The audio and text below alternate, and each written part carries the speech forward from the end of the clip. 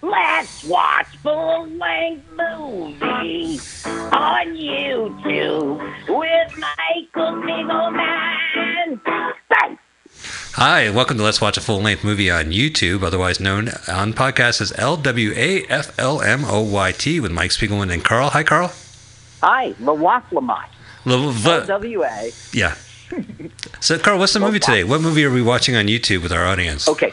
We are immediately going to Candy, the movie. And so you go to your YouTube search and put in Candy 1968, and it'll come up immediately. And the one to choose is Air Baja, Airbaja. Air Baja. Air Baja. Okay, and because our title is we watch a full-length movie, but we just don't watch all of it. But this movie is full-length, so we're covered. So we want you to skip right to 3 minutes and 6 seconds. Yeah, the film's just a little long, folks. So yeah, we'll talk about it. So no worries about that. We'll tune you in for what you missed for the first 3 minutes of this 2-hour mega fest. Go ahead and get to 3 minutes and 6 seconds. You might as well pause the podcast while you do it. If you're doing it live, right. God bless you. Good luck. Better. I think we killed enough time. So we have the countdown king himself, the maestro of numbers. Let's get ready to brumba. Will you please give it up for Edge of Sanity's podcast host? Let's get ready to brumba! Paul Brumba. Yes, here he is. All right, you guys know the drill. That's right. Get your finger over that little triangle and do it in 3, 2, and 1, go. Launched. So we're starting off with Candy. I gotta get Paul off the mic. Paul, you're still on the air. I know. She looks right at us. So Candy is a high school kid, and all 50-year-old guys like us are in love with her. Exactly. Well, not like us. All 50-year-old guys, but they're all like their own thing. Not like us. Well, isn't it? We missed the opening credits, but these old guys are Richard Burton, Marlon Brando, John Austin from there he is. There's Austin and Paul Brumbaugh. And Paul Brumbaugh in the back. And Walter Matthau. That's right. Yeah, you'll see who. There's a cast of characters here. I didn't hear the question. Oh, well, all right. I didn't hear the question. This is based. I picked this movie because I flopped 50 years ago. Well, it lost $25,000 in the end of all the box office. Oh, that's not bad, but that's 1968, $25,000. Yes, which is 10 times, like a $250,000. So it's still, for a movie company, it might be okay. Oh, that's not so bad. And can you clear it up for me? Because I know this is a kind of a modern day parody of Candide, but who wrote the screenplay? The guy who wrote The Graduate. Fuck Henry. His name, yes, Buck Henry. Right. Not to be confused with Fuck Jerry. He was still working on this film, the script, as they were filming. Oh, that's a good sign. Yeah, they had him in a room. No. What do you want? Coffee? We'll bring it. Buck. Sit down. We need. Well, Casablanca was the same deal. The Epstein brothers were writing it, so this is maybe, perhaps, therefore, the new Casablanca. Well, okay. So basically, what's happened is she was daydreaming in class, and her father, who's also her teacher, who's also her father, who's also her teacher, is seeing her after class, saying, shame, and we're basically seeing his insecurities. I know what they say behind my back. No, they don't, Daddy. Her voice is so. It's cute. Go ahead, listen to it for a moment. They do? Of course they do. They think you're a swell teacher. I don't see anything wrong with her voice. Oh, thank you, honey. Oh, God, if this movie was made today, she'll be like talking in questions. I don't know. I'm glad we had this little chat. And she'd be doing that. I'm not taking a breath voice. Daddy. Oh, Daddy. Oh, Daddy. Now look. There's a little sexual tension here, and it's creepy, right? It is. Well, it is creepy. Yeah. But I mean, doesn't the father know that she's like? Doesn't hurry up, she's going to be late. Come on. He's a fine young man. Who is? Well, you see, at the way end, it ties in what just happened. That's all we're going to see. Just that little sexual. Oh, that was awkward. And then at the end of the film, yes, it's going to pay off. Well, we're not ever going to get to the end of this film. I think we can make that part. All right. You think we can make the incest part? Fingers crossed. Yeah. Okay, this is Manifesto. This is Manifesto. He's like a rock star poet. Oh, like me. Yeah, back in the 90s. Yep. And there's always wind blowing on him. Everybody else, there's no wind. Ooh, that's a good design. Oh yeah, look at that. Oh yeah, he's Manifesto. He's a poet, like a rock star poet. He's Richard Burton. Way later in the film, Candy makes reference to Elizabeth Taylor, and every time I watch this, I think, is that intentional? Like, it has to be. Is that just they're inseparable. She was pretty famous, Are you having glitches in your show? Yes, I'm sorry about that. No, it's good. I just let audience, there's glitches, but we have a full-length movie here. Yeah, this is the best copy that is out there. There's another copy. It's 2 hours and 30 minutes. It just wouldn't work for us, and that's it. So I heard it was a longer version. Now, this Buck Henry guy is trying to make fun of a existing poet. It's Bob Dylan. No, it's Dylan Thomas. Oh, Dylan Thomas. Yeah. So he's going to make fun of. He's going to do his kind of poetry. Do you know if Bob Dylan marries Dylan Thomas, his name would be Bob Dylan Thomas? That's right. Yeah. All right, let's listen to. All right. Fled in the triumph of my dream-dim days, where I stood steaming brightly in the sleep-spun, sight-stunned glimmer of that eagle-crested Oh, this is so Tom Illian. Thrust through the drafty tongue. It's so Bob Dylan Thomas, isn't Tom Illian. Tom Illian. So Tom. Word-washed flesh, flinging that nameless. And now he's going to end with lust. Okay. Because that's what Candy's all about. But Candide is an innocent, right? Candide is an innocent when it comes to sex, and that's the whole Voltaire's whole. Well, if you mean the Voltaire. Okay, so it was a sheltered life in a paradise, the internet's telling me, indoctrinated with optimism by his mentor, Professor Pangloss.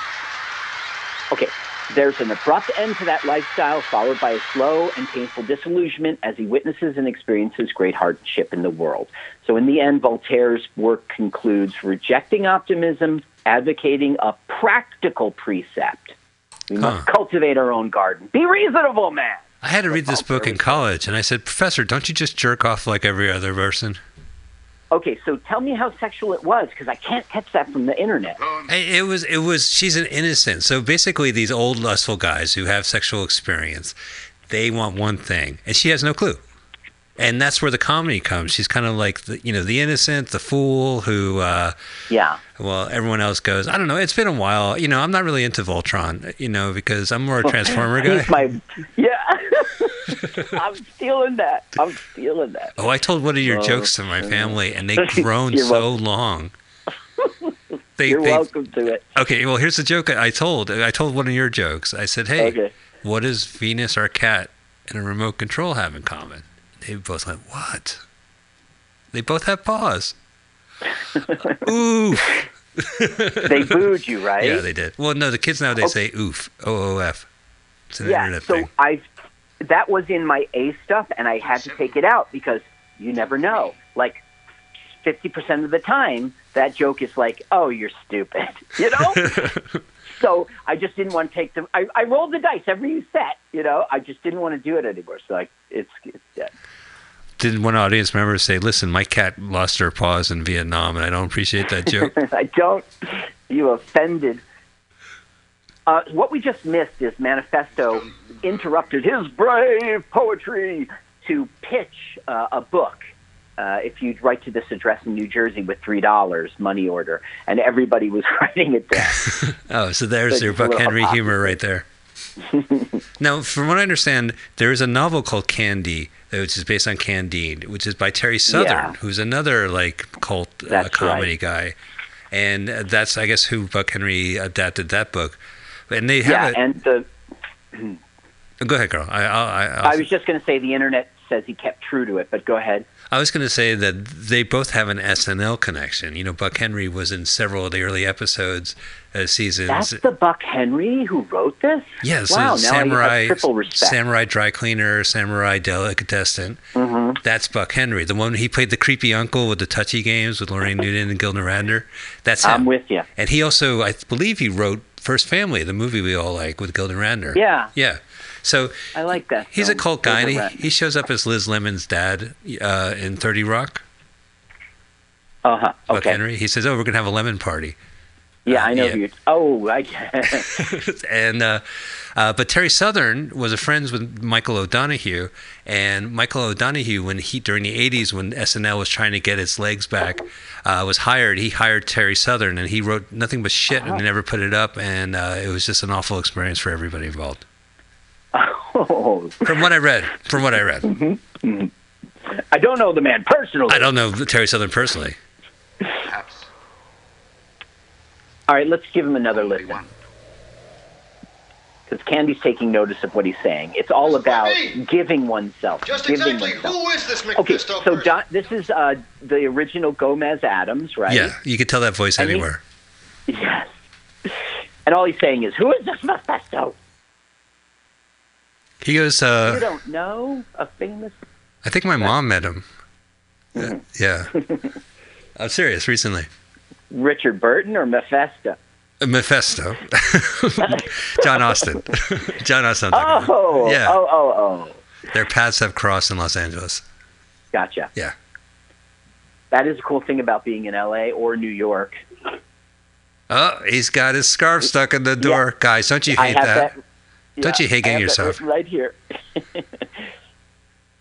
You know, with new Scarf Stop, it'll prevent you from getting it slammed on the door. Thanks to Scarf Stop.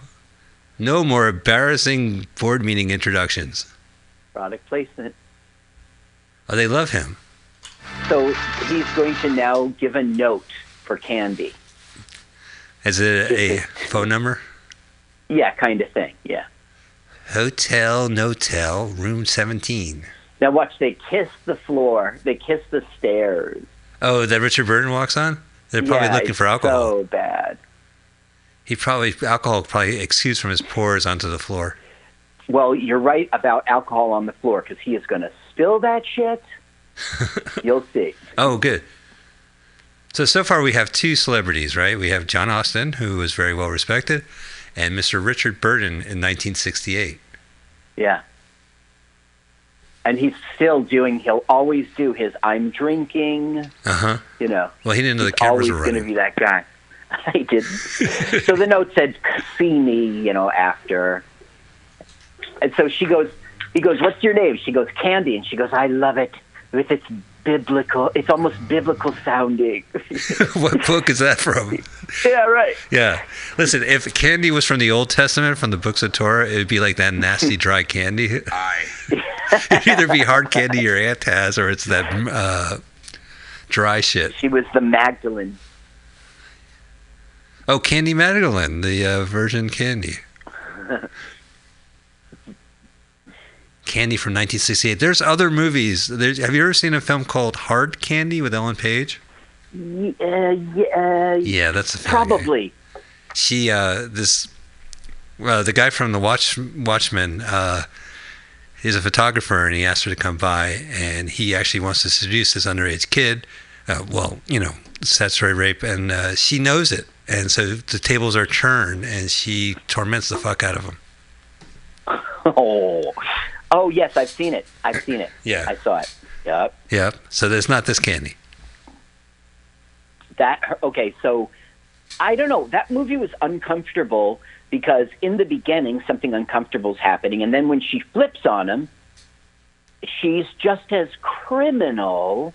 It's just like, you deserve it, bad guy. Right. So I'm going to do all my evil acts.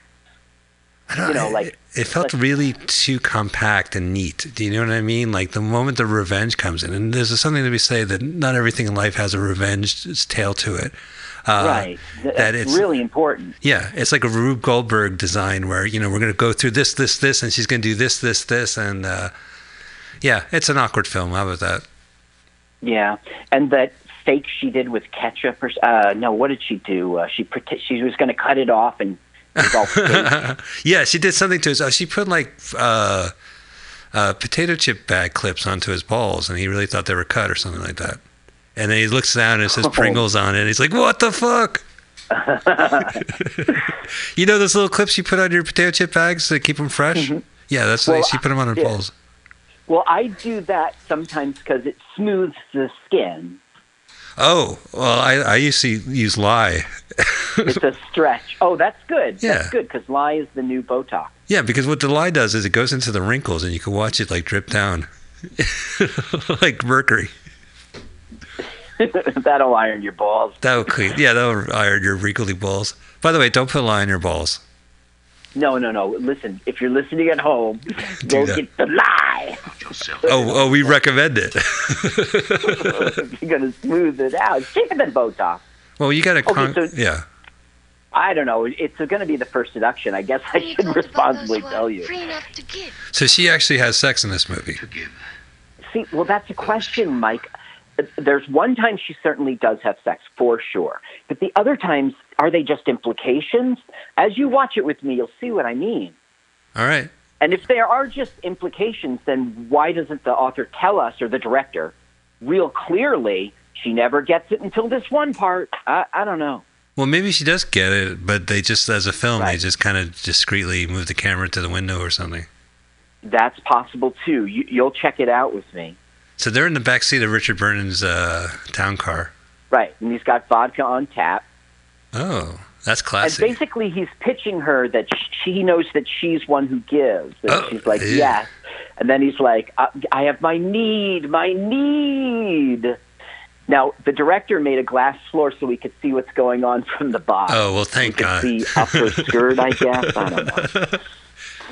It's an artistic decision. Yeah, right. It's the glass. Now look, his feet just kicked the vodka, and it's pouring onto the floor now. Oh, the tap of vodka? The car tap? Yeah, his shirt is in it now. His jacket, rather. Yeah. Oh, well, I guess Richard Burton smells better now. So here they're clearly kissing, and she's allowing it. She's like, I know your need, but I'm just not ready. Like she still goes with it. Okay, so they've arrived at home, and Zero, it's not really a driver, has interrupted him by mistake. Ringo. Now, Ringo has a Terry Southern connection. Terry Southern wrote the movie The Magic Christian, which has Ringo in it. Yup. And which is a better film. It was with Peter Sellers. Yeah. And it's a mess too, but it's a fun... it up on the ground.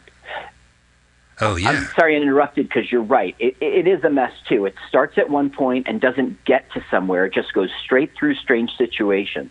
He's licking the floor of the car, and we're seeing it from that glass floor that the director used. Yeah, stupid. And it's not believable because he's got vodka on tap, and he's a rich, rich poet. He doesn't need to lick it off the floor so it doesn't go bad. Dylan Thomas never licked vodka off a car floor. We don't know. You got it right from what you know. We should mention that we are streaming this show live on MutinyRadio.fm. We wanted to jump into this movie. And we do this every Sunday, 2 to 4 p.m. Pacific Standard Time, 5 to 7 on the East Coast. And today is March 17th. Thought I was going to get the date right. 2009. Buy tickets to go see us March 24 at Scotty's Comedy Cove. We're performing live together in New Jersey next Sunday on the 24th at Scotty's Comedy Cove, formerly Scotty's Steakhouse in Simpsons. But that was so formerly. Yeah, there was Smuggler's Cove. New Jersey illegal hooch, right? Like New Yorkers welcome. So we'll be doing that show at 7 p.m. If you're in New Jersey, we want you to go. All right? Go to Eventbrite and start typing in the Promote Your Podcast Comedy Show at Scotty's, and it'll pop up. There's going to be other comedians who have podcasts, if you believe that, on the showcase. And I'm actually going to be broadcasting from San Francisco via Skype to Springfield, New Jersey. So if that's not worth your ticket, then fuck off. Yeah, really. Be real, dude. I get so tired promoting shows. I'm just like, you know what? Fuck you. Oh, did I ever tell you that story, Carl? When I was in the 90s, I had a show and we had flyers, and I was walking around barking, right? And I was passing out flyers, and I said to this guy, "Want a flyer? We have a show." And he goes, "No." And I said, "Fuck you." Oh, really? Yes. Oh, did you say it out of like your feelings were hurt? Like, yeah, well, I think it's a combination of everything. I mean, the show was I mean, I'm one of those guys. I'm not from New York City, Carl, when it comes to comedy. Yeah. I don't bark. If I'm outside barking, that means the show sucks so hardcore that the person running it goes, "Can you go outside and bark?" I don't want to bark on Van Ness Avenue. No one's going to be like, "Oh, that sounds great. I'll stop what I'm doing. I'll come in." Absolutely not. Okay, so Candy took pity on him and just get him out of these dirty clothes. He's stinking drunk. He's his clothes are horrible.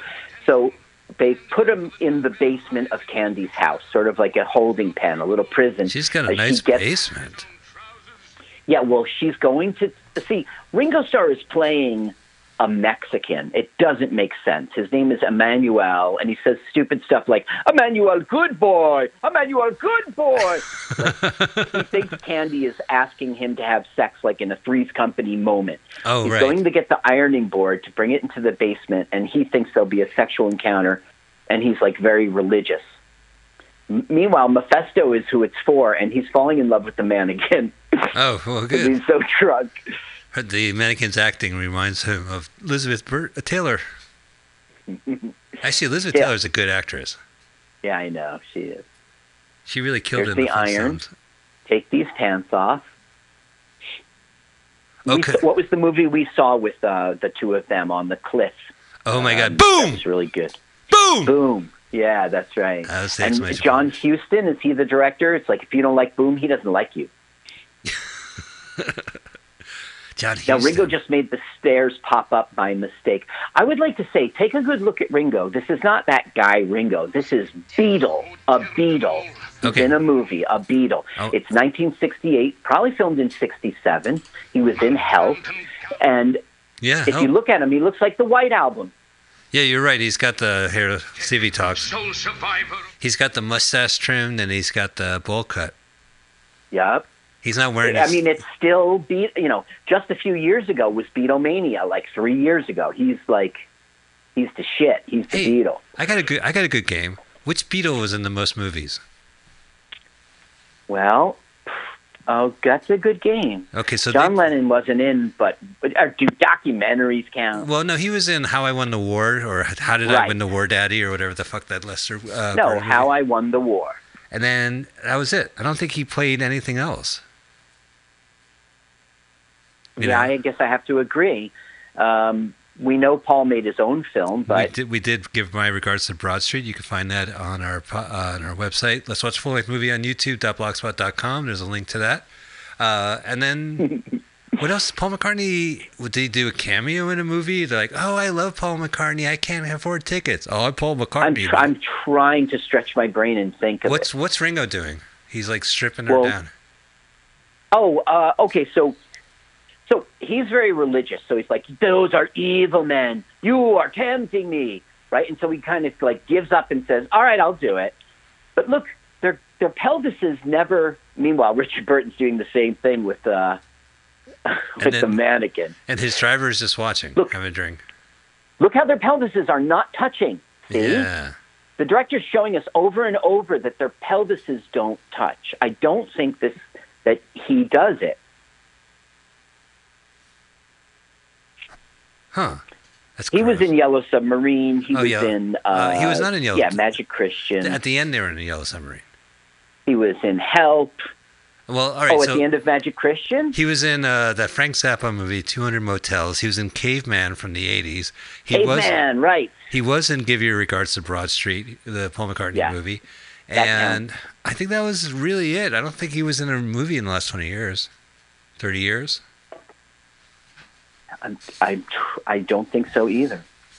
I think after Caveman, it cooled down.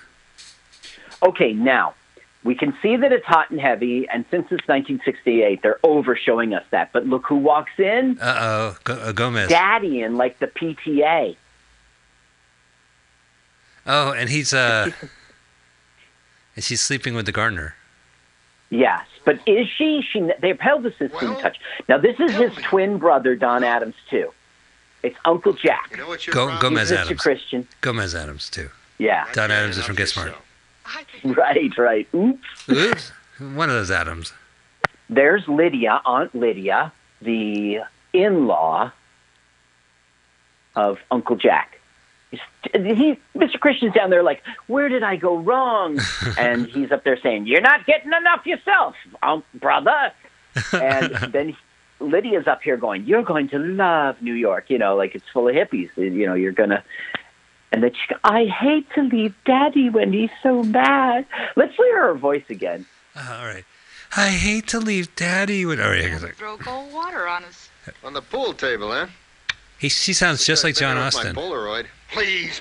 This is my daughter you're talking about. I know that, but after all... You can see the She's line on the brother. One slice has been cut off the Yes. Well, if I'm going They're in the same scene together. It ain't CGI, right? It's not a CGI. It takes a lot now, because... this is a little funny. He plays a Hello, Christian Sporting House. Boarding house. I see. Well, thank you very much. By the way, your sister's here, and she's already made over $200. I got to use that line. Okay, so she's getting sent to New York. Now, look how the fast transition. It's day. It's dusk. Right, they're on the freeway. It's even dusker. Yeah, now they're in the parkway. And now it's night. Or, well, in a second. And that's it? They made it to New York in one day? No, they're just going to the airport. It makes no kind of sense. Oh, that's so funny. Oh, is there music? Like, let's see. Oh, just car sound effects. So there's Ringo on the back of like a motorcycle gang kind of feeling. And really it's his sisters who are very angry that Candy has shamed Ringo's honor. He was studying to be a priest. They're very religious. I don't think she asked him for him to molest her. Yes, of course. And that's part of the point that I think the movie is making. Okay. Like, everything happens to Candy, who doesn't do anything to anyone in all these scenes. It's like the world's fucked up is the statement of this Voltaire, I don't know. Yeah. Oh, let's take a listen. All they're saying is pull over. Cars sounded so much better back then. Is that a Bullet from 1968? It sounded like they were really driving, right? Yeah. Like a spaceship. Whips and chains? I don't know what kind of car it is, so I guess we'll see a good shot of it soon enough. It's probably a Ford. I haven't seen a movie where the card wasn't a Ford. Now, is that because of product placement, or is it all they could afford? We could. That's a good one. I'm going to tell my family that. Ricky Lake was in a movie, and she was getting into a Rolls Royce, and she goes, a Rolls Royce. That's like the Cadillac of cars. That's a great joke. I love the Cadillac of cars. That's like Die Hard in the building. Oh, the ironies. Did you ever see Skyscraper? That was like Die Hard in a building. I didn't see. Well, who was the star of Skyscraper? The Rock. Oh, nope. Yeah, I think it was okay. Goodbye. So here they're on the tarmac. Okay. And the girls now, the sisters now confront them, and they're saying stupid stuff like, "Give me the chicken." You want to listen? Yeah, all right, hang on a second. Little chicken. Look, why don't you folks just say what it is you want, for God's sake? We want the little chicken. What? Little chicken? What? What in heaven's name are you people talking about? Yeah, give us the little chicken. Give her to us. What in the name? Now look, you people. This isn't some godforsaken border town where you can just go about as you please and bother innocent people and do. He's laying it down. I think. School you, sisters. No, you people.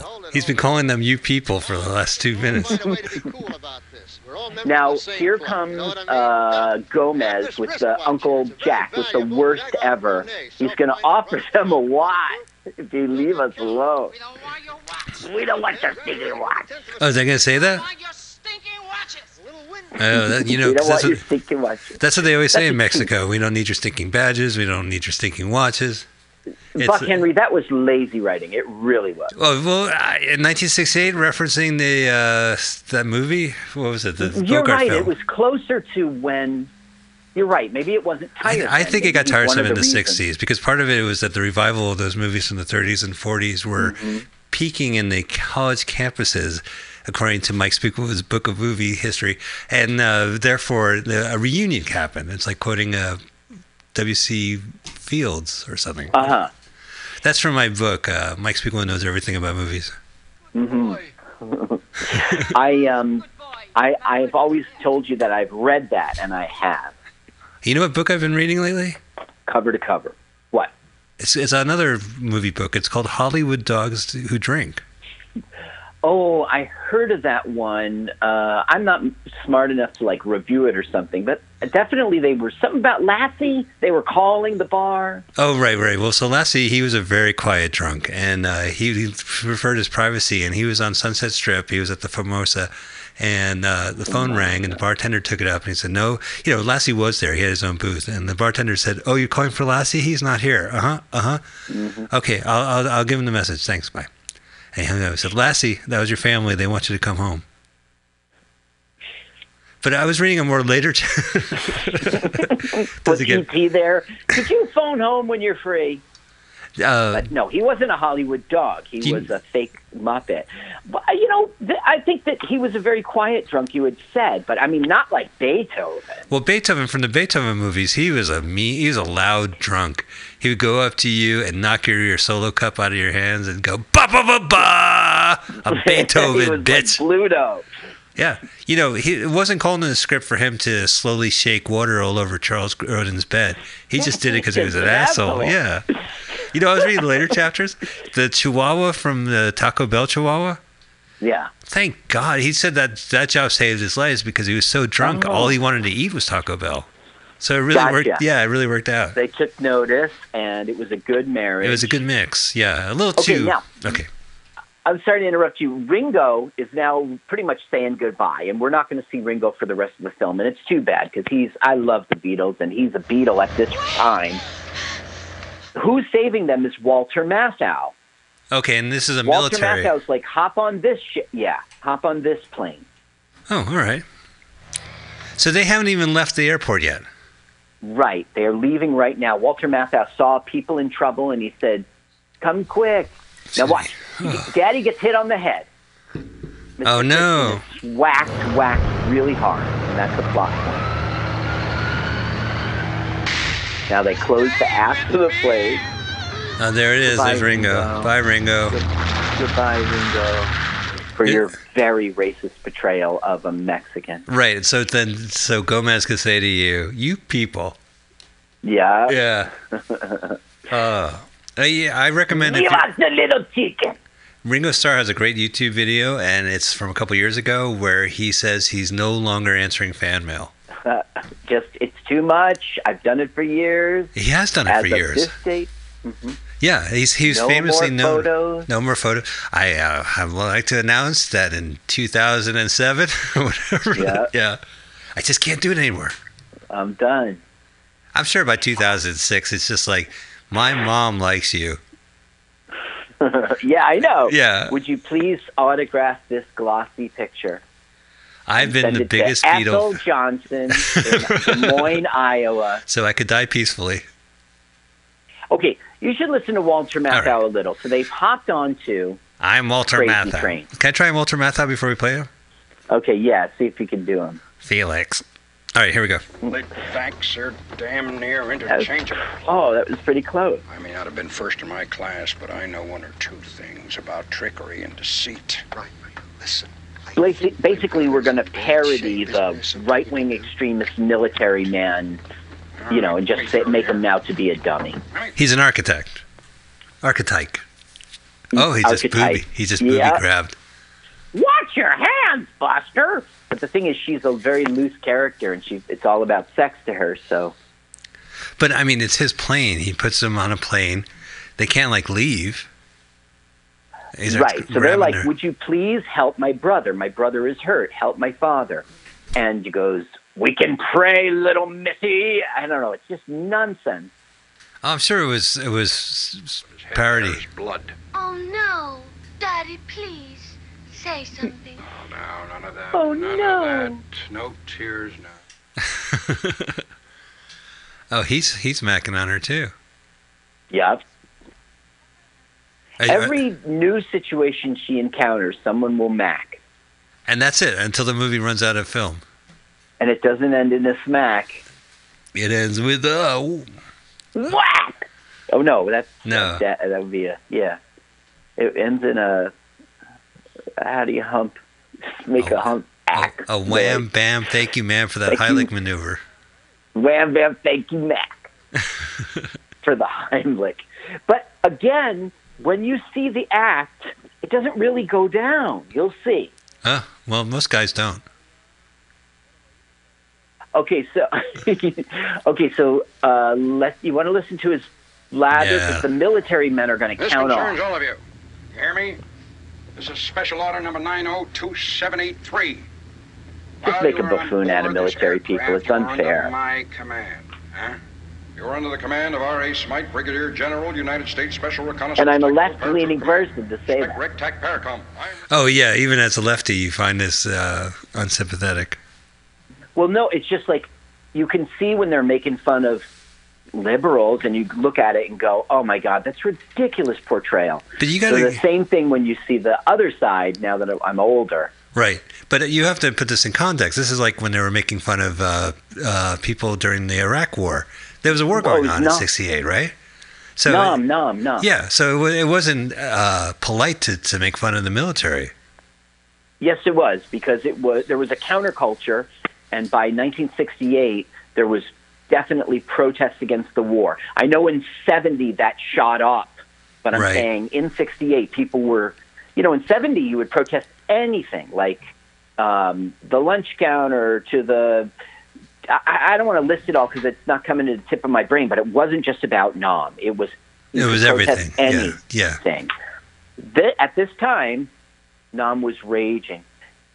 Now they're just doing a routine and he's like bragging, and they're making him out to be a buffoon. All those men counting to 24 without one error, General? It's funny that this movie has glitches, and when Walter Matthau's on the screen, he looks like a Robo-Thou. A Robo-Mathau. I'm phoning it in, Dennis. I'm a Robo. Okay, get Robo-Mathau in. Dennis, a minute. Take shot. Dennis, enter. End transmission. What's your favorite Walter Matthau? I think we need. My favorite Walter Matthau was the robot in looks like Chuck's going to Tuna Town. Grumpy Old Men? Grumpy Old Men, yeah. I'll put a fish in your car. Oh, and Buck Henry was in that. Oh, well, there you go. That's the connection. There is no Star Trek connection. There is lots of... Yeah, icky rape scenes. It's not really R-A-P-E. It's not really, though. No, but it's there's no real consent, and there's... Well, no, not really. No, that's not true. It's like she's passive... like, I'm just too adorable not to do it with. Well, maybe that's what maybe that's what we say just to justify it. I'm the third party who's not having sex with Candy. I'm on the outside looking in, and I got to tell you, the answer is yes. She told Mephisto she wanted to do it. She said to Ringo, if this is how you must have me, Emmanuel. I mean, maybe that's the sexual innocence. Okay, well, I'll tell you this. She's about to go into the cockpit and consent to being with him, and you'll see. We could listen when it goes. All right. You said it's cockpit. A hard come on that's creepy, but it's not cool, and I am on Candy's side, but Candy is like, oh, all right. If you think it would be the best idea, if you think that's best, General. It is for the country. Generally, when Walter Matthau told him he wanted to have sex, he was just generally speaking. Just she was talking about sex in general. Oh no, not in. Oh well, yeah. Okay, so right now the funny joke is that Walter Matthau thinks if they gave a blood transfusion, brother to brother, that would be incest. You can't give blood to your own family. Is that true? And then and now they're correcting him that that's about sex. It's not a funny gag. My God, what kind of people are you? Now that he knows. Buck Henry. Buck Henry. Come on, Buck. We need page 17. Chop, chop. Okay, I'm typing as fast as I can because it's 1968. Ding. Sandy, take a... Marcy, take a message. Transcription. Memo. Yeah. Scene.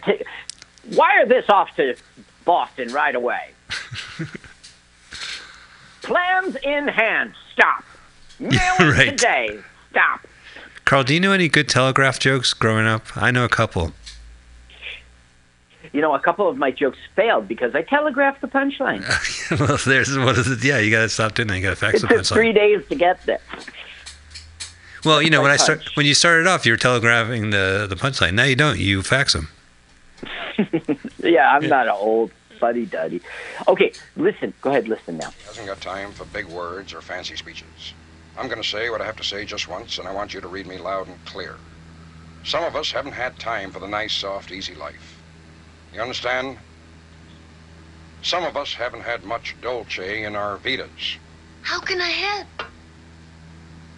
Well, I want you to... How can I help? See, that's the start of it. Strip down.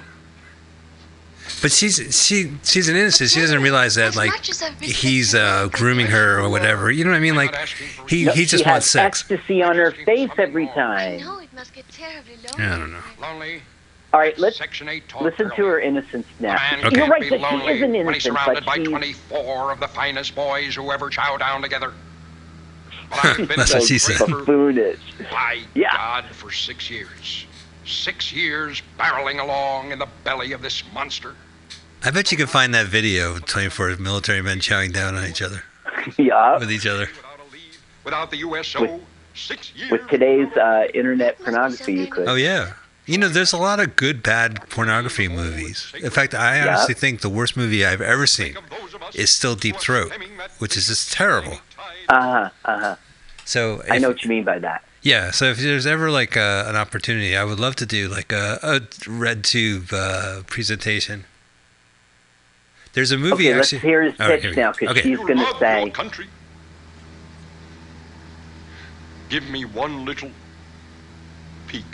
You make me proud to be an American. Now, here she goes.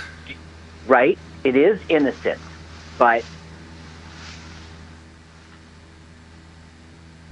she wants. I don't know. She wants to embrace everything, and she's complying to what they're asking, and they can't stop licking their lips. I mean, there's a now look. Here's the creepy part. Here's the creepy part, because she's like, you said you just wanted to look. Right. Oh, he can't. The general's going in. Now look. See the mistake? Oh, he hit the bomb thing? Yeah. And then so what it is they fly 24/7. They just land the fuel, and they're ready to deploy at any place on the globe as soon as the president says, or the general. I don't know. Oh, so are they gonna time this with their sex? You'll see that they by mistake hit the button, and Candy's ass went on the steering, so they're descending now, and you see there's I see smoke or something. Yeah, that's from my ears. Phew. Now, there was no sexual assault. You can see the little ass crack when she sits, Carl. Yeah, I know. It's full backle nudity, and I'm so into it. Yeah. Look at the little V, like a peace sign. Her ass is like a peace sign. I can't look away. Oh, my God. This movie's too distracting. It's like a car crash with a sexy girl.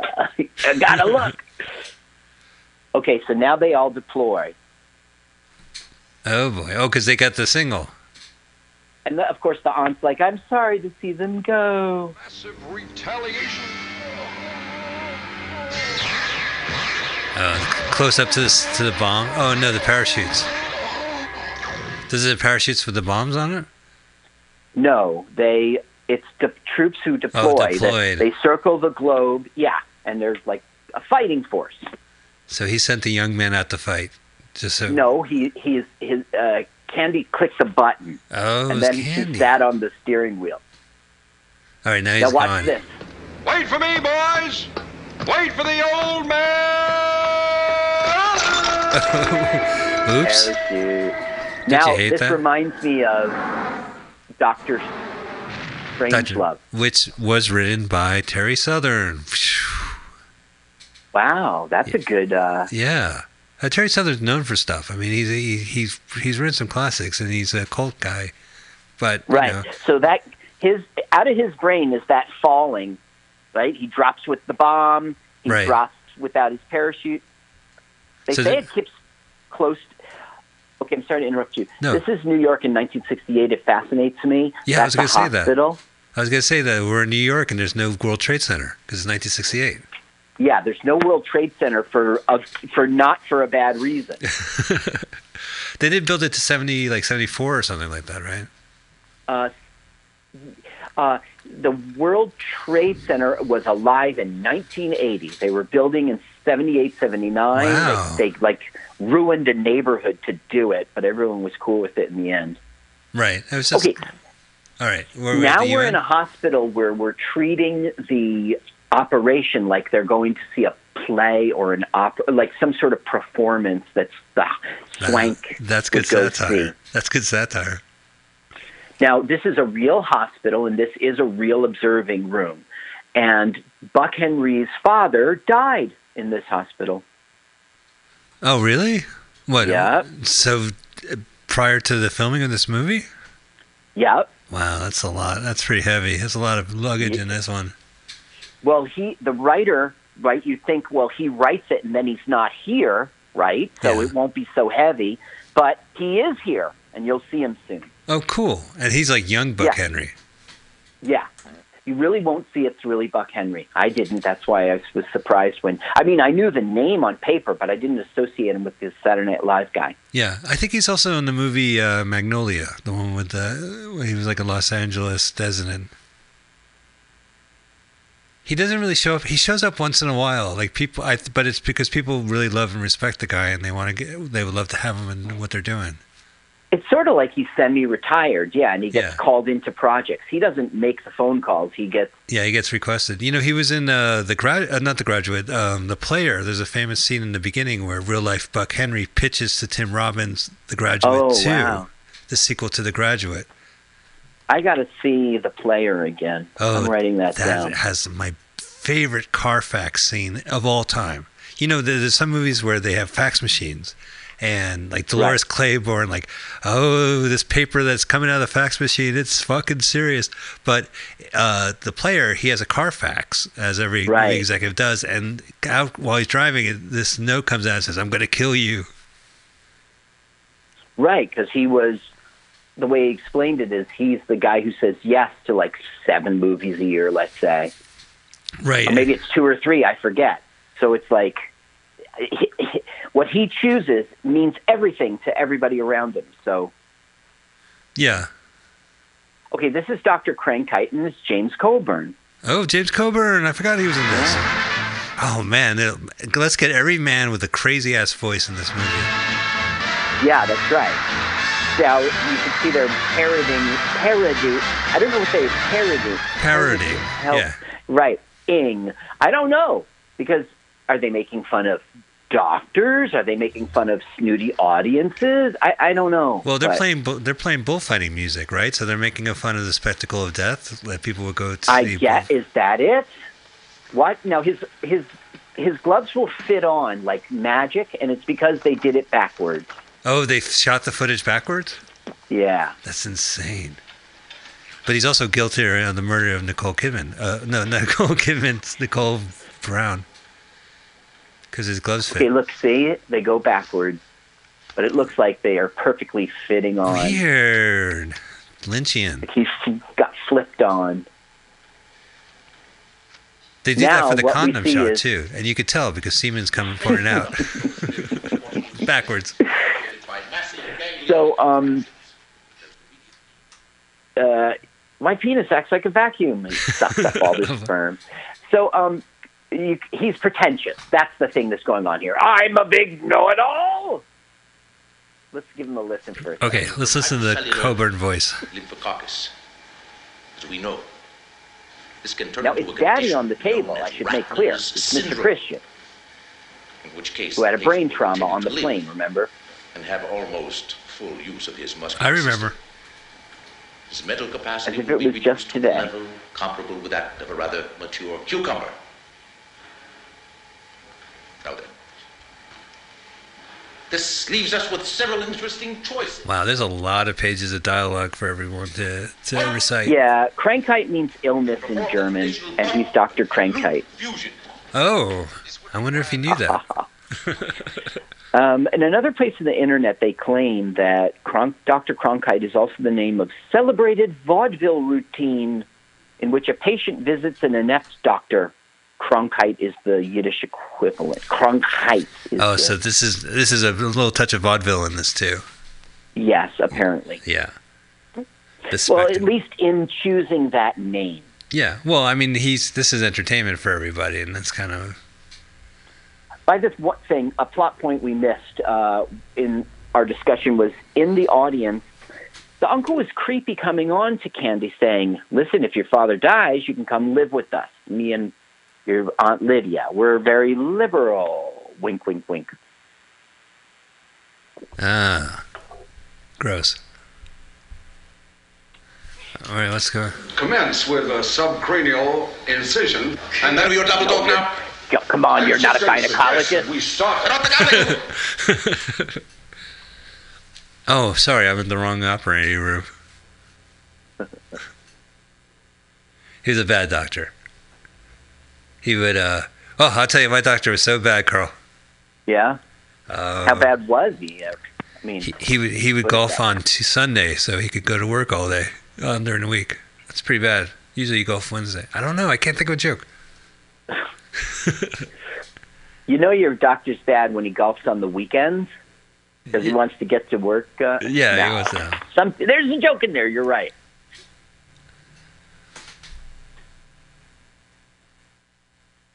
Now we're going to get funny blood splatters. You know, my doctor said it's time for a checkup, and he would take my check and lift it. What? Checkup. It's time for a checkup. So I go to my doctor for my annual physical, and he's checking me out head to toe. But the thing is, he stops all of a sudden, and he goes, "Have you been to a place where fungal infections are common?" And I was like, "Yeah, my son's room." You stay in there too long, you're going to catch something. Yeah, you got some, you could go foraging for mushrooms. One of his doctors has like a bloody mask, like on his lips. Oh, they all have blood. Yeah, they doing an incision and it squirts. Didn't we watch a Now the vitals... Oh, go ahead. Sorry, girl. No, the vitals are down. He wants to blame the equipment, blame the other staff members. He's a pretentious buffoon. What were you saying? We watched a movie where there was like a silly doctor scene. Like, I'm trying to remember what it was, where it was a parody of the way doctors work. Was it maybe Gas? I think, the Roger Corman movie. But it was like, it was putting on a big show. I remember that. Yeah, it was a great movie. The gas killed everyone over 30. Yeah, and so they... Gosh, I'm having a hard time remembering if that's... What was... Describe the scene. Well, you know what? It might have not been, but it was like, oh, God, I wish I remember this movie. It was like a pompous doctor, and it was a big show. It wasn't funny. It wasn't. And it was black and white, and it was the dog who... The dog who... The spy who... the spy with a cold nose? No, I don't think it was that. That guy was a vet, and he was... Right. Wasn't that? Well, it'll come to me or not. But there was a film where the joke was the doctor was like pompous, and it was really hard to watch. Oh, it was Myra Breckinridge. Thank you. Myra Breckinridge. When it has a transition operation, the doctor that performs it, and I think it's John Huston. No, it's not John Huston, but it's some other. John Huston is in the movie. He puts on a show, and everyone like applauds and stuff, and that was the parody, and it was not watchable. But I don't think I saw it with you, right? Have you ever seen that movie where Rex Reed transitions into Raquel Welch, gets a sex change operation, as they said back in the day? I have heard It's a terrible movie. What's it called? Myra, M-Y-R-A. Oh, it's terrible? Yeah. If you don't recommend I watch it. Well, if it was on YouTube, I would force you to watch it and then make it. Yeah, I'd like it. Yeah. I would like that. Listen, can we find Deep Throat cleaned up? You mean just the acting, the Harry Reams part? Yeah. Oh, well, your problem is that your clitoris is in the deepest of your throat. Oh, doctor. Everything is so wrong about that movie. Yeah, I know. And it was just the first to get, I don't know. Oh, it dumbfounded me that this country decided to go porn chic based on Deep Throat, right? I mean, like, there were films, they made porno were films, and some of the films were films, you know, and they weren't as stupid and insulting as Deep Throat is. Well, the thing is, most of the time you just remember the first, you never remember the second. You don't remember the plot. But everybody remembers The Devil and Mrs. Jones, and I'm very sure that's because Deep Throat as a movie sucked. Yeah, it's the same director too, and actually the actress from Devil and Mrs. Jones is the woman in Police Academy, the one that blows the Lassant, the one that's in the dais at the podium. Yeah, at the podium. She's actually a 70s porn star. There was also in the Marky Mark movie with the big dick. That one. Oh yeah, Boogie Nights. Boogie Nights. Everything's great in the 70s, horrible in the 80s. Not Barbara Dare. Barbara what? There was real porn stars in that too. Huh. Oh, cool. Barbara E. No. Okay. Now she's backstage, and she basically goes through "Is the world crazy?" kind of scenes. She just wants to find Dr. Crankite and ask him, is my daddy going to be okay or whatever. Right. She opens the door, shut the door, and we're about to see Buck Henry in the elevator. Was that it? She mentions Cronkite's name, and Buck Henry freaks out. This woman claims to be the mother of Dr. Crankite. Do you know where I can find Dr. Crankite? Ah, be careful! There's Buck Henry. Oh my God, he is super young and he's not wearing glasses. It's so off-putting, and he doesn't have a hat. Can anyone help me? Mama. I'm looking for Dr. Crankite. I have to write his scene by the morning. Right, and my father died next floor down. Yeah. Oh, and he got his head stuck in the elevator. I would not do that nowadays. Yeah. So she wanders, and let him alone. What do you mean? This is the one that claims to be the mother. Sorry about that. And then this nurse confronts her and is jealous of her. Huh. Well, we'll see in a minute. I guess so. So is there like a arc? I mean, this movie's about the health of the father? No.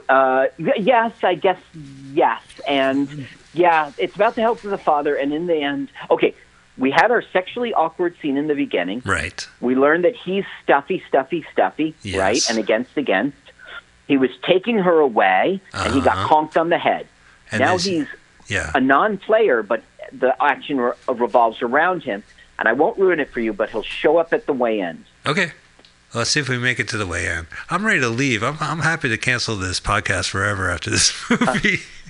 Really? It's that terrible? It's not that terrible. It's just that it's... Well, wait till you see Marlon Brando. Oh, I can't wait. Yeah. God, I wonder what Marlon Brando was like in 1968. Well, he's not fat yet. That's a great thing. But he was crazy. Like he was... Didn't he do like that revolutionary movie around the time? You might be right. Yeah. In this movie, he does comedy, which isn't really a Marlon Brando thing. No. And also, he's acting. He's good. He plays his part. I mean... All right. Well, that's good. Well, since he's like that boxer guy, and he's Godfather guy, and he's Superman guy, like he always plays the guy. Did you say boxer guy? Yeah. Yeah, you're talking about on the waterfront.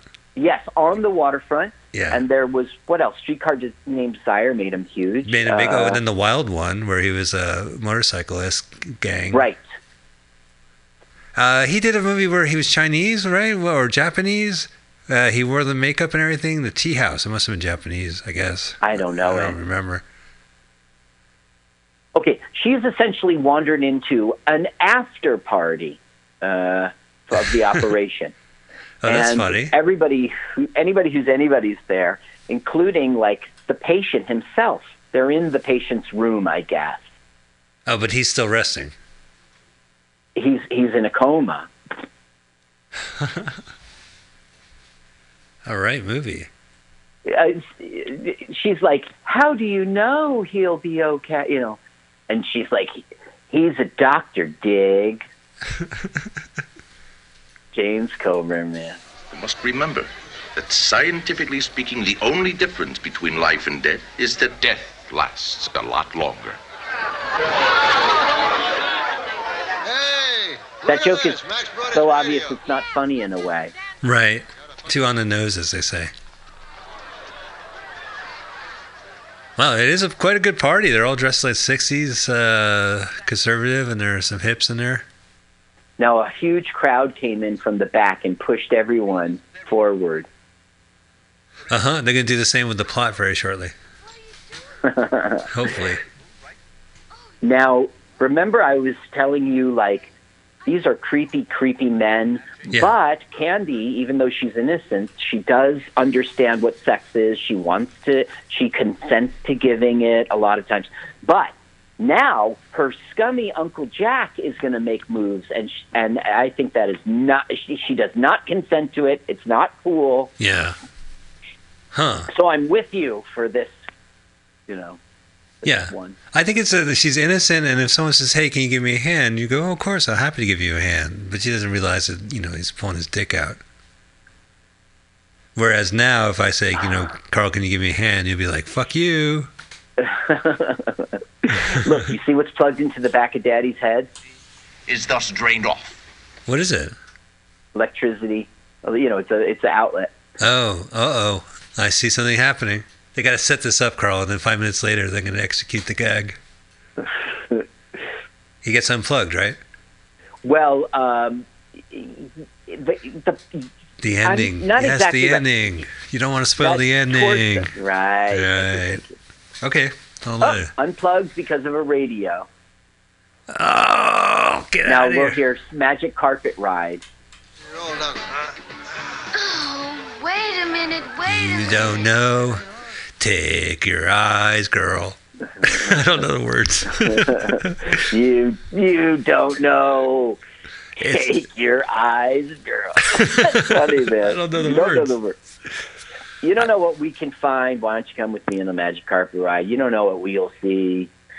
Tell your dreams to me. The magic will set you free. Close your eyes, girl. Yes. Step inside, girl. Let the sound take you away. Away. And then you've heard the 90s big beat techno remix of that song by Junkie XL, where it's like, you don't know. It's in like in every 90s movie. I think it's in Trainspotting. I should know it then. There's some songs that the remix is always used instead of the actual song. Like, there's an Elvis song that Junkie XL definitely remixed, like A Little More Love. And you always hear that remix version. Ew, what's he doing? Yeah, he's like saying, "Oh, you're tired. You sleep here." He's being creepy. Creepy uncle. Yeah. And by the way, his brother's going to fall out of the bed, and he's perfectly cool with that. Oh, is her father's in there too? Right, in the pink blanket. Yep. Close your eyes, girl. No surprise, girl. My metaphor's about him. So it's like, just take this acid. It's like a magic carpet ride. Mike don't know the lyrics of the song. I don't. Why don't you just make them up? That's Carl, why don't you tell me what they are? Okay, now, this is Dr. Dunlap who interrupts. And basically, he's going to unfairly blame Candy as a harlot, as a. Oh, for falling asleep while her uncle gropes her? Right. That's the one. She's the troublemaker. See that? She's the troublemaker. And they keep trying to make that point throughout the film when it's like, she's not the troublemaker. Now this is John Huston, who's really quite famous. Well, John Huston's, I've come to the conclusion that, he directed, his first movie was The Maltese Falcon, which was a remake, but it's one that, I love that movie. And he's done a lot of stuff, but his acting career is so fucking insane.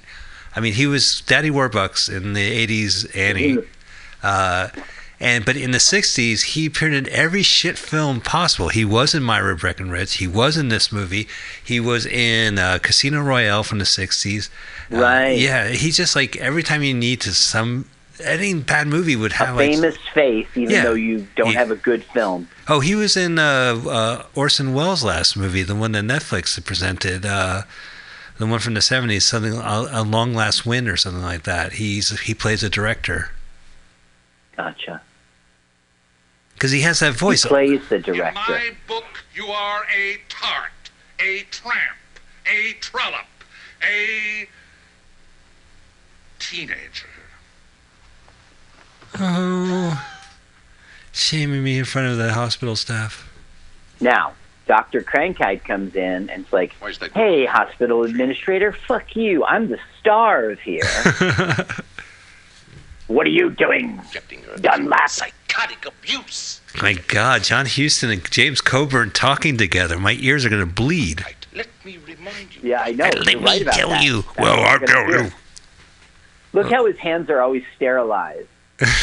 Like he's going to go into operation any moment.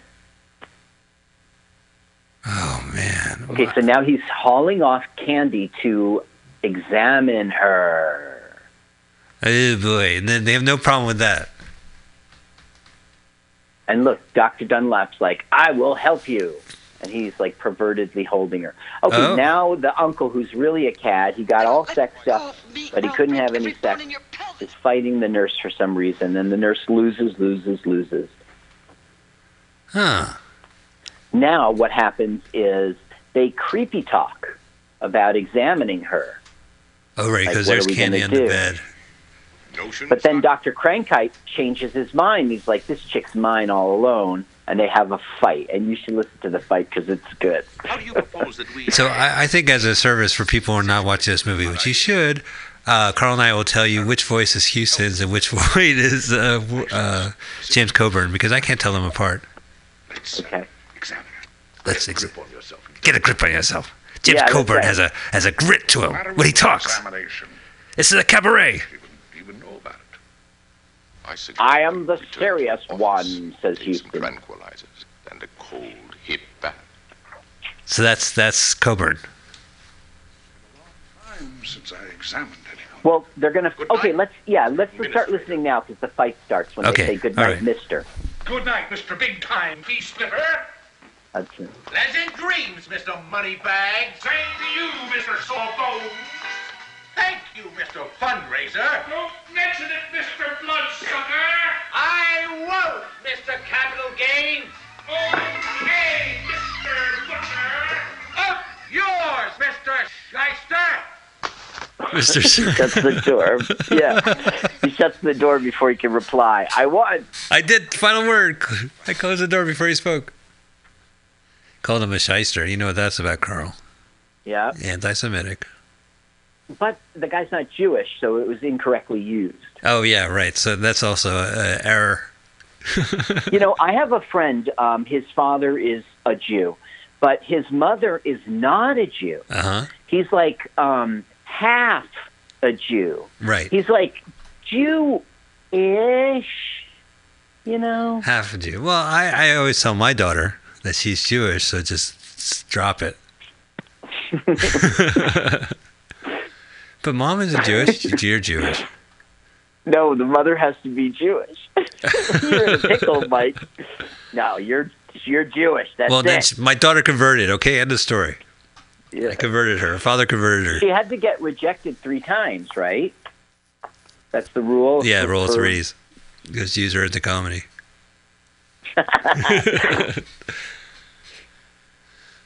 So what happens? So these type of movies where they're episodic and they have set pieces, I always get bored and I go, "What's the next set piece?" Right? Because we've got right. Let's move on. Yeah. I know what you're saying. Especially the thing is, movies like this, they start at the beginning and they go to the end. Yeah. It's not cool. Like, I want that 3-act structure.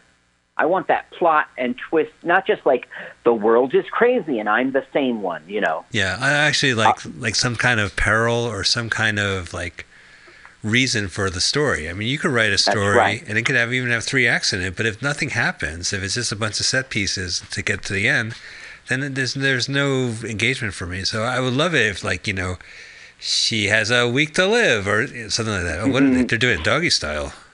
Yeah. That's when the dog watches. Cut to the uncle. See, now, they didn't have sex. He was adjusting her back. He was just being a pervert. No, he was on top of her. That was gross. This is not the patient. Of course not, Dumbo. That's his brother.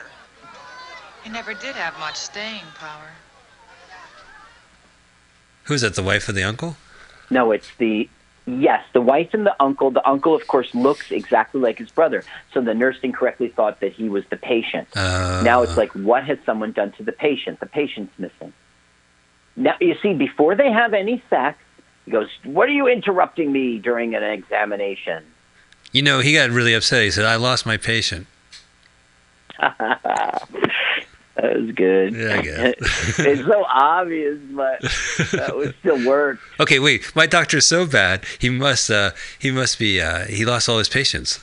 Sorry. So there's the punchline. My doctor lost all his patients, and I just got to write a setup and not talk about the procedure on the air, and I got myself a joke. Yeah. How about you do bedside manner? How about you do like, my doctor's bedside manner was so bad. He lost all his patients. That's genius. There we go. We wrote a joke. I think that's probably an existing joke. Well, I'm sure no one's claiming it. You think like Boy's Life 1985 is going to be like, hey, that was our joke, and that was a Grin and Bear It highlight. Right. Hello, boobies and tattoo above the boob. Yeah, what she's saying is this: I'm his personal nurse. Personal. I've been branded. I'm his girl. And now he's chasing her out. Harlot fight. This has to be can't you see Rodney Dangerfield going, "Hey, my doctor's bedside manner was so bad, he lost his patient." I mean, can't you see him doing it? Well, you know his doctor, Dr. Vidi Booba. He offered me a cigarette. You know, he met the Surgeon General, Rodney. Yeah, did he? Yeah, he offered him a cigarette. We had a smoke together. He was having a smoke out back at his loading. No respect. When I was 3, they played hide and seek. No respect. No, they played hide and seek when I was 3. No respect. No respect. Why did they even look for me? Oh, I get no respect at all. What's the matter, now Rodney? We see that all of them are branded. Yeah. Well, there's your parody right there. He's branding the aunt. Oh, all right. He's like, "Hi, you're next, honey." And the aunt doesn't want it? No, the aunt wants it. She likes it for some reason. That was a Sesame Street movie they never made. Sesame Street grabbed that girl. Follow that bird. Right. Okay, now, she runs out into the streets of New York. Oh, finally. Right? But the thing is, you and I both know the layout of New York. It's a fake New York. Well, no, that's... See that? Yeah, that's from New York. 9th Street. Is it because there's nobody on the street? All of a sudden, she's in the village. See that? In 2 seconds, she's in the village. Yeah, they're allowed to do that. I just don't see anybody walking on the street. Oh, there's one other person. That's me on the fuzz I guess box. they're allowed to do that, but they really break the rules. You'll see, Mike. Well, they kind of saying that she's walking around the city. Yeah, and she's like got to be like what, West Broadway right now? I guess it's been a while. Spring Street. She's way downtown. You'll see where she goes. Okay, so now she's walked into a mob den. She orders a drink, and then she's like, "But I don't have any money." And, do we have a famous actor playing a gangster? No, but there's a bunch of cameos in this movie, and I bet you they're sitting around that table, and I'm just too ignorant to know them. Right. Let me tell you the cameos, if I can find them. This guy looks a little like Peter O'Toole, I guess.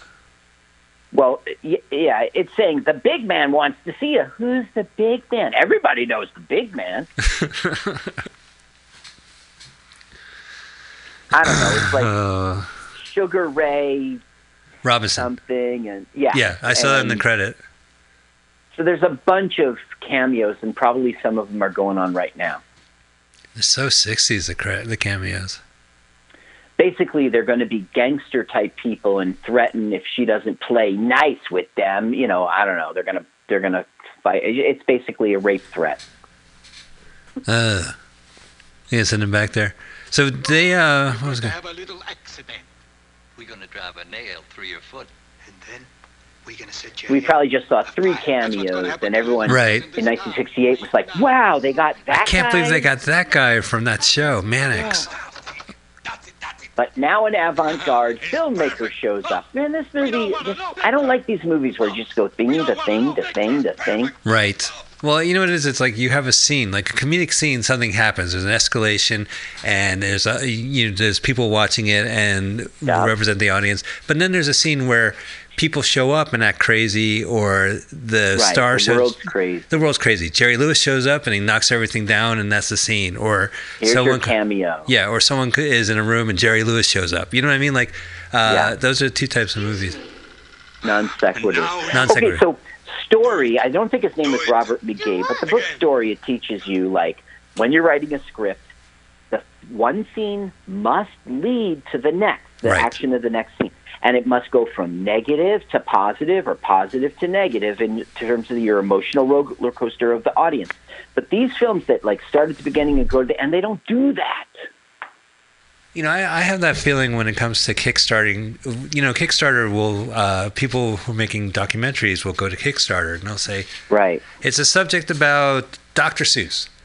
And people, I love Dr. Seuss, here's money. And they're like, here's the movie. Yeah. Dr. Seuss was born here and he died here and he wrote all these books. Yeah. But like a real fun documentary, there's something fucked up happens. Like Weiner, the documentary about Anthony Weiner. During the shooting of the documentary, he gets busted again for sex. And that was not called for, and that happened in real life, in real time, and it's interesting, you know? But other than that, it's just flat.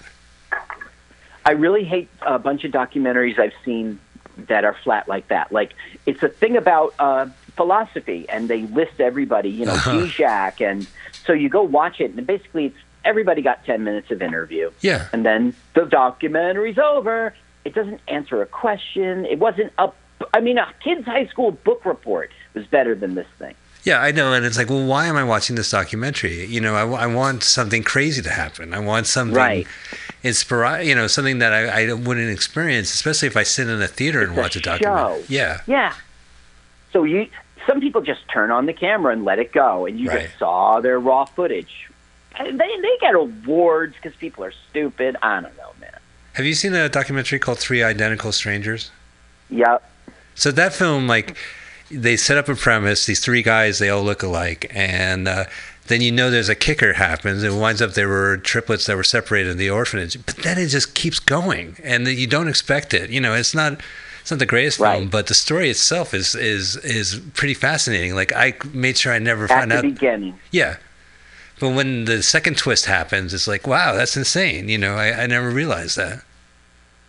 Well, okay, so basically it was the story of the discovery of the triplets, and then they were inseparable, and then they were famous on talk shows, and then they made a restaurant together and had a big fight. Did you ever remember that restaurant? No. In New York City, Brothers? No, Triplets. Triplets. Was it called Triplets? Yeah.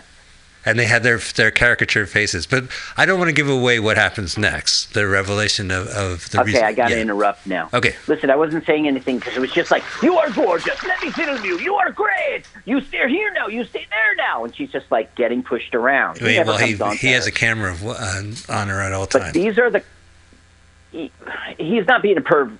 Okay, that's the wrong scene. Well, no, that's not being a pervert. It's between her legs. So cops who are going to be part of the plot now, is there such a thing in this movie, are overhearing this and are like being fascist kind of. Yeah, we got to break it down. Whatever you say, Chief.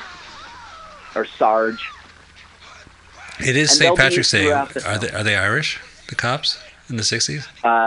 They have thick New York accents. Oh, right. Throughout the rest of the film, they'll show up every now and again. and be real fascist. They love to punch hippies, beat on hippies. Right, they're just hitting them. That's a good hippie beating. I haven't seen a good hippie beating like that since the Dead Show in '74. Wow, since Altamont. Yes, oh God, I saw that documentary. That had a twist at the end. What, the Hells Angels hired by the Rolling Stones got overzealous. And killed a man. Basically, they got offended. Well, these famous documentary guys were shooting the concert, and while all this bad stuff was happening, they weren't expecting it, but they were there, and they were able to produce a film documenting. And that, I don't think tragedy needs to happen so I can enjoy a documentary, but I really thought that had an extra dimension to it. There's something to watch. Okay, once again, she's walking the streets of New York. Oh, it's totally unrealistic. She went from 3rd Street to 5th Street. What about 4th? Look, she's in Central Park. She's above Columbus Circle right now. I can't believe this. What the fucking shit? Doesn't make sense. Did you forget about 4th Avenue? Hey, I'm no better. I was watching the movie Venom, which I recommend, and it takes place in San Francisco. And during the car chases, they keep cutting from actual San Francisco scenes to shots of Atlanta because a lot of film work is in Georgia. And it's a very complicated chase scene. So everything's quick and fast, but we're like, there's no Walnut. It's upsetting. Yeah, because you go from like Grant Street. Oh, I know Grant Street. And then you go to Walton Street. I'm like, what the fuck's Walton Street? We literally said, why are there cobblestone crosswalks? There's no cobblestone But then it's cut to a real part of the city. So, all right. I just want to let you know that we are bumping into an extremely famous person who we never heard of before. Extremely freaking famous, this guy, and you and I just don't know him. Does he have a silly voice and an ugly mug? Because he'd be perfect for this movie. Did you see the castle? Yeah, that's the Gloucester Castle, right? What's it called? Right. In Central Park. Charles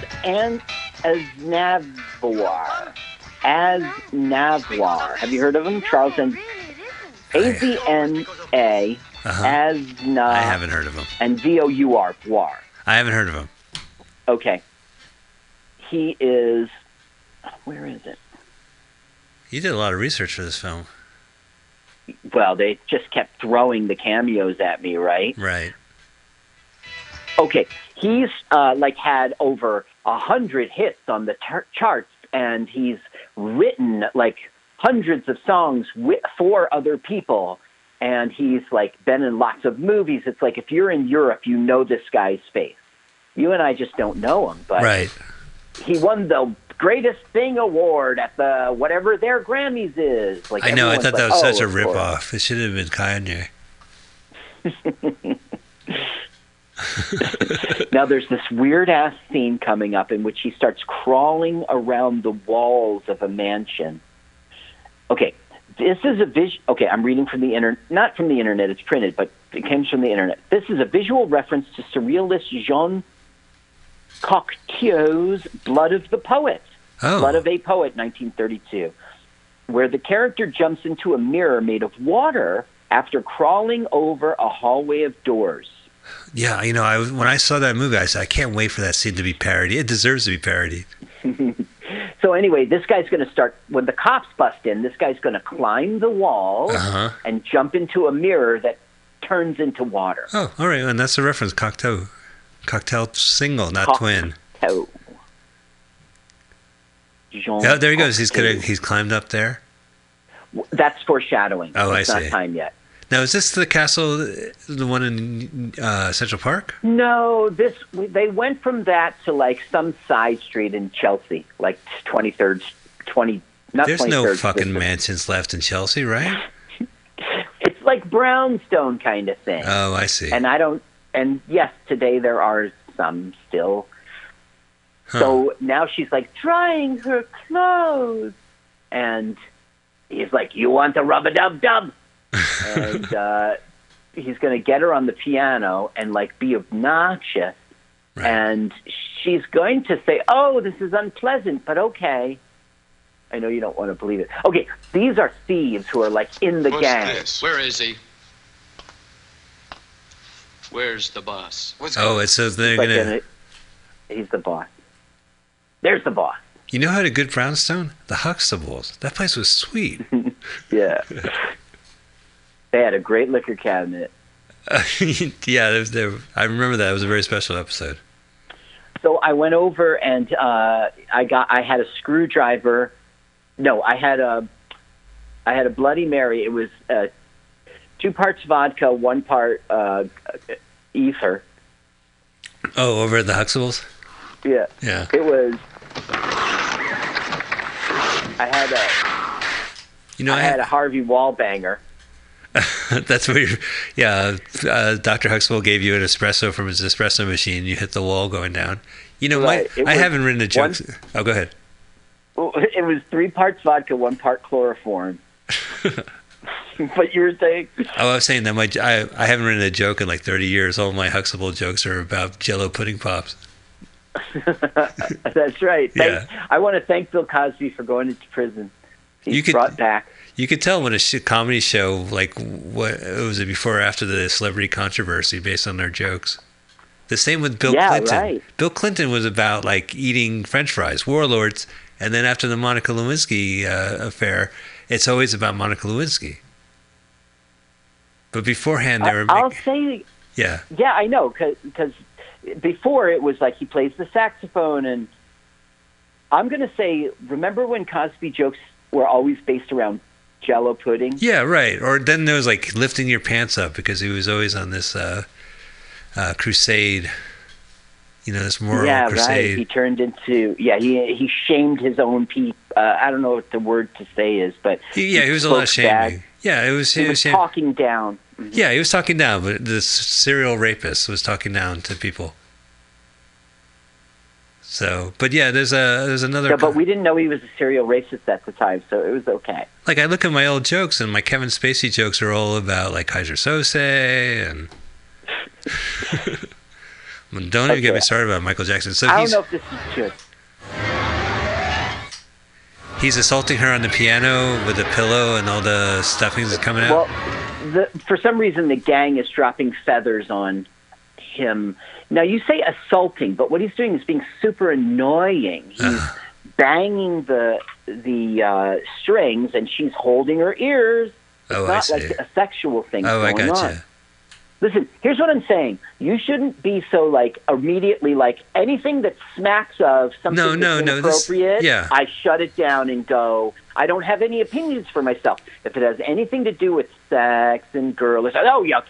Just it's repugnant. No, I'm not looking. This movie is a parody. It's a sexual parody that's based on a literature work, a humanities piece that was about sex and humor. And it's 68. And it's 68, where this is kind of the norm, which is the way our culture was. So, no, I get you. I understand. But now the cops bust in, and they know that it's the big mob boss.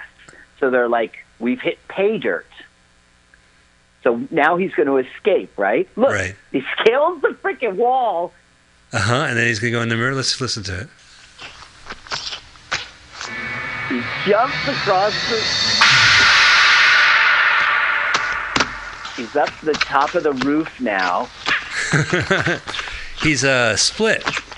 He's Spider-Man, man. And now he's going into the mirror. And that's which is what I think they should have done at the end of the Blair Witch Project. We'll get him. Yeah. He never did tell me his name. Gosh. If I ever see him again, I hope I recognize him. You see, does that sound like a woman who was just sexually assaulted? No, it sounds like a Cupid doll. Right. If Cupid dolls could talk. Which in 1968 with like Barbarella and I don't know. That's it just right. So they offered this role to Twiggy. They offered this role to lots of characters lots of people who you would associate with silly woman stuff. Right. Not Goldie Hawn. It's not in front of me right now. Here it is. Gloria Steinem, turn it down. Okay, Twiggy, Joey Heatherton. Playboy Playmate Dee Dee Lind. Hey, do you remember Howard Stern had a joke about Joey? I'm not even going to say it. If it's Howard Stern, you might be smart enough to say it. Pamela Des Barnes. Don't know her. I'm with... DeBarge. Yeah, the groupie. I'm with the band. I'm with the band, right? That's a great book. The title role. Wow. I think she... I don't know if she ever acted. I know that... wasn't she in, like, Frank Zappa had a group, GTO, groupies together all the time, like, album where it was his groupies that performed? Something like that, yeah. Okay, we're just about to see a little gore. Now we have a non sequitur. It's a strip club. It's a Grand Gruel drag club. Okay. And here's a magician. Now he violently cuts her head. Oh, you're getting ahead of the story. And there it is. Whoa! It's the Wizard of Gore all over again. The cop is inappropriately groping the girl, claiming that she's frisking. And so the other cop is watching, and he almost has an accident, and boom, he does have a... Oh, he went into a Harlem? The drag club, drag queen. It's a raid. That's what they think, yeah. Oh, the headless woman is even screaming. Yeah, I hate when cops do that. This is a nice theater they got. Man, they must have had really cheap rent back then. Yeah. But I'll tell you, no parking. You have to drive your car right in there. You have to drive your car. This isn't a drive-in theater. It is now, lady. It is now. And now we see, like, the one... I don't know, the cop gets kissed. And I don't know, then he gets like homophobic, and then the guy wants to get beaten. You'll see. Okay, I can't wait. Here it is. Come here, you. And he like... I told you the cop was Irish. I see. He literally says, "I'm Irish. Kiss me, I'm Irish." No, he goes. The drag queen goes, "You fascist," and he goes, "Give me a break. I'm Irish." And then he kissed him. It's like, "Do you want some more?" And he goes, "I do." And he's like, Sarge, help." Sarge can't help, of course. Well, he said, "I'm Irish," and he kissed him. God, can't there be one movie where cops aren't Irish? In 1968. They're not Irish now. Oh, and I heard that from Dr. Bill Cosby. He had a special that I really enjoyed about stereotypes. And he was saying, how come all the cops are Irish, Yeah. So Candy now runs the streets of New York again.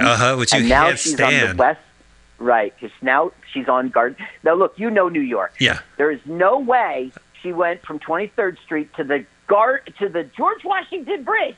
You can't walk on the George. There's no way you can walk on the George Washington Bridge. You can. Yes, you can. You can? Yes, you can walk. It's 2 miles. It's fun.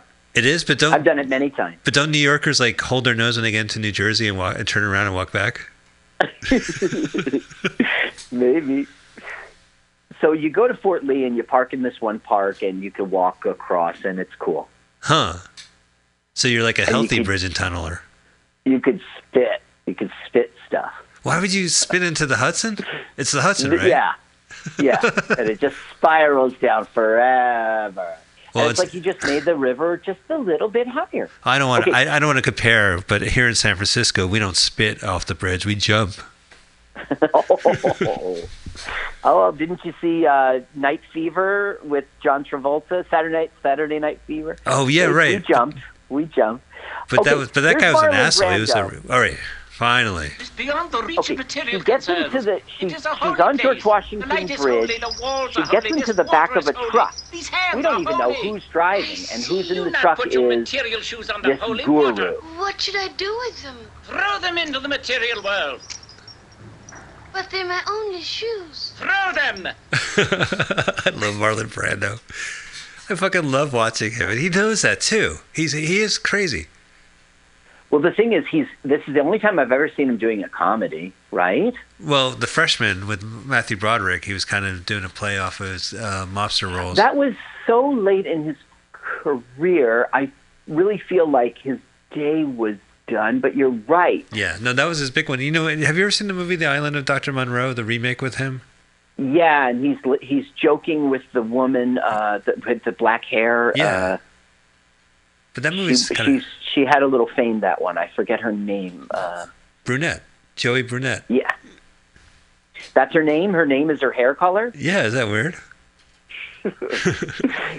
I don't remember. I actually don't. All I remember is that movie was Unhinged. Hi, pleased to meet you. I'm Seth Jufro. Oh, I loved you in The 40-Year-Old Virgin. What's your name, Brunette? I don't remember who was in that movie. Oh, I can't do that at the open mic then. I thought you gave me a good joke. Oh, no. What's the idea? Her hairstyle is her last name. I wonder who has a last name like Blonde or... I don't know. Well, there was 4 hot blondes. They were non-blondes.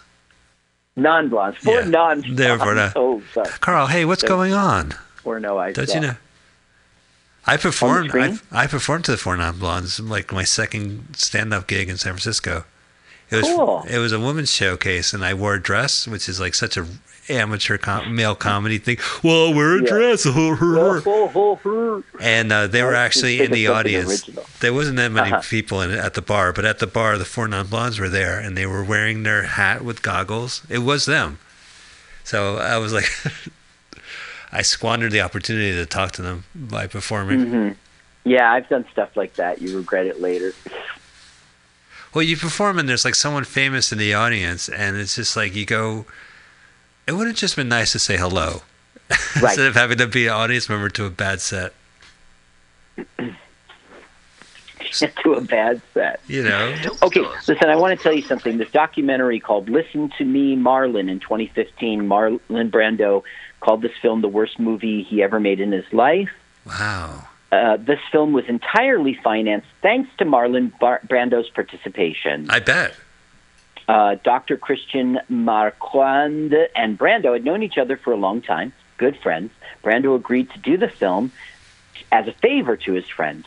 Marquand had helped with negotiations with the premiere, the purchase of the Tahitian.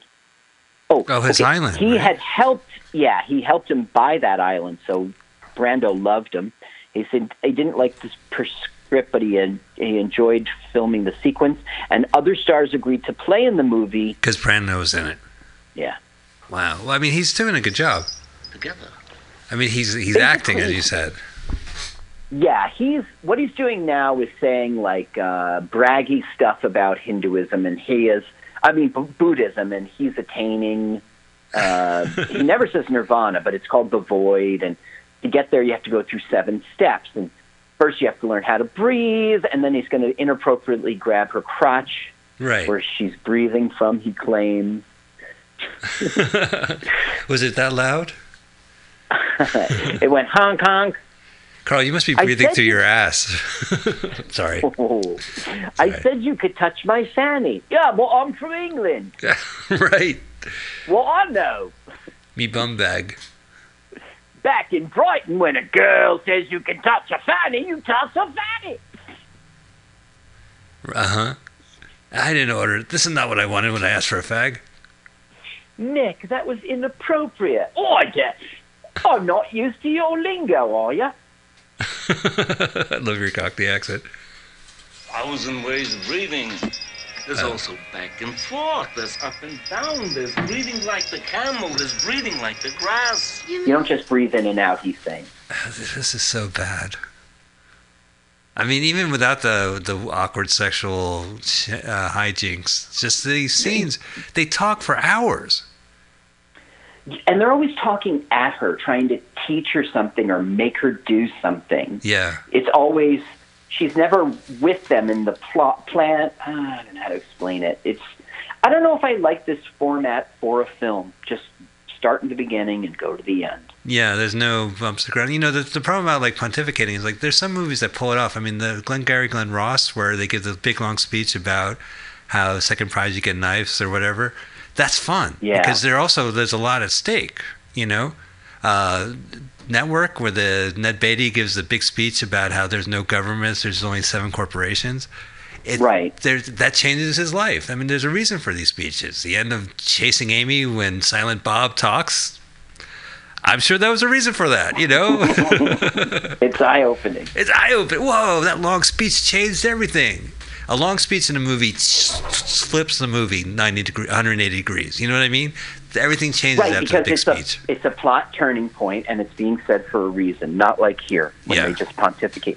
That's why I'm not a Roman Catholic anymore. That Pope, he just pontificates every Sunday.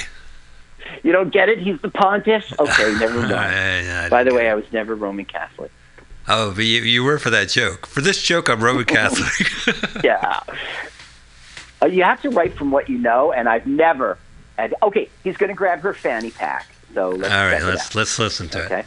No, you're not breathing from here. Well, here. Oh my God, he really did. I mean, it seems to me it couldn't be there. I think it is. So soon. We found it so soon. It must be a sign. You can see why Johnny Depp worships this man. Lie down. Who's the guru here? You or me? Well, you know the story about the last tango in Paris, right? There's the famous scene where he sodomizes her. Well, it's been revealed that she wasn't even aware they were going to do it. It was against her will. Yep, I know. You talked to me about that. I Googled it. Yeah. Yeah, right. Messed up. It's messed up. So Brando's kind of messed up in front of the camera because he just grabbed her. It wasn't like an actor grab. He went and grabbed her. So now he's going to walk her through the 7 phases to get to the boy he claimed. Okay, step 1, take off your clothes. Step 2, never mind, I'll take off your clothes. Well, he's throwing away her material buttons. He's throwing away her material things, is what he's claiming. Oh. So I think someone's walking into the studio. Look how she has the flower. He couldn't pull it. Okay, watch. Fling! Nice. Hey, Carl, keep talking. Okay. So it's a very confusing scene because is he using fake religion as an excuse to get her naked? Because he doesn't seem so pervy. He's always acting in her best interest to get her through these phases to get to the void. He never really pervs out. Is that true? I don't know. Okay, I'm sorry, this looks pretty pervy to me. I think I was dead corrected. Yes, he was tricking her to get her clothes off. Darn it! I want to have so much more respect for this movie. Okay, who's driving the truck, right? Who is driving the truck, and why are they going where they're going? Is the truck's hauling cargo? He's the cargo. It doesn't make sense. Now we have a bit of a gag in which Marlon Brando is like eating a big salami and drinking, and she's like, "I'm so hungry," and he's saying, "You must give up these material concerns." You know, it's just him being a hypocrite. That's our joke.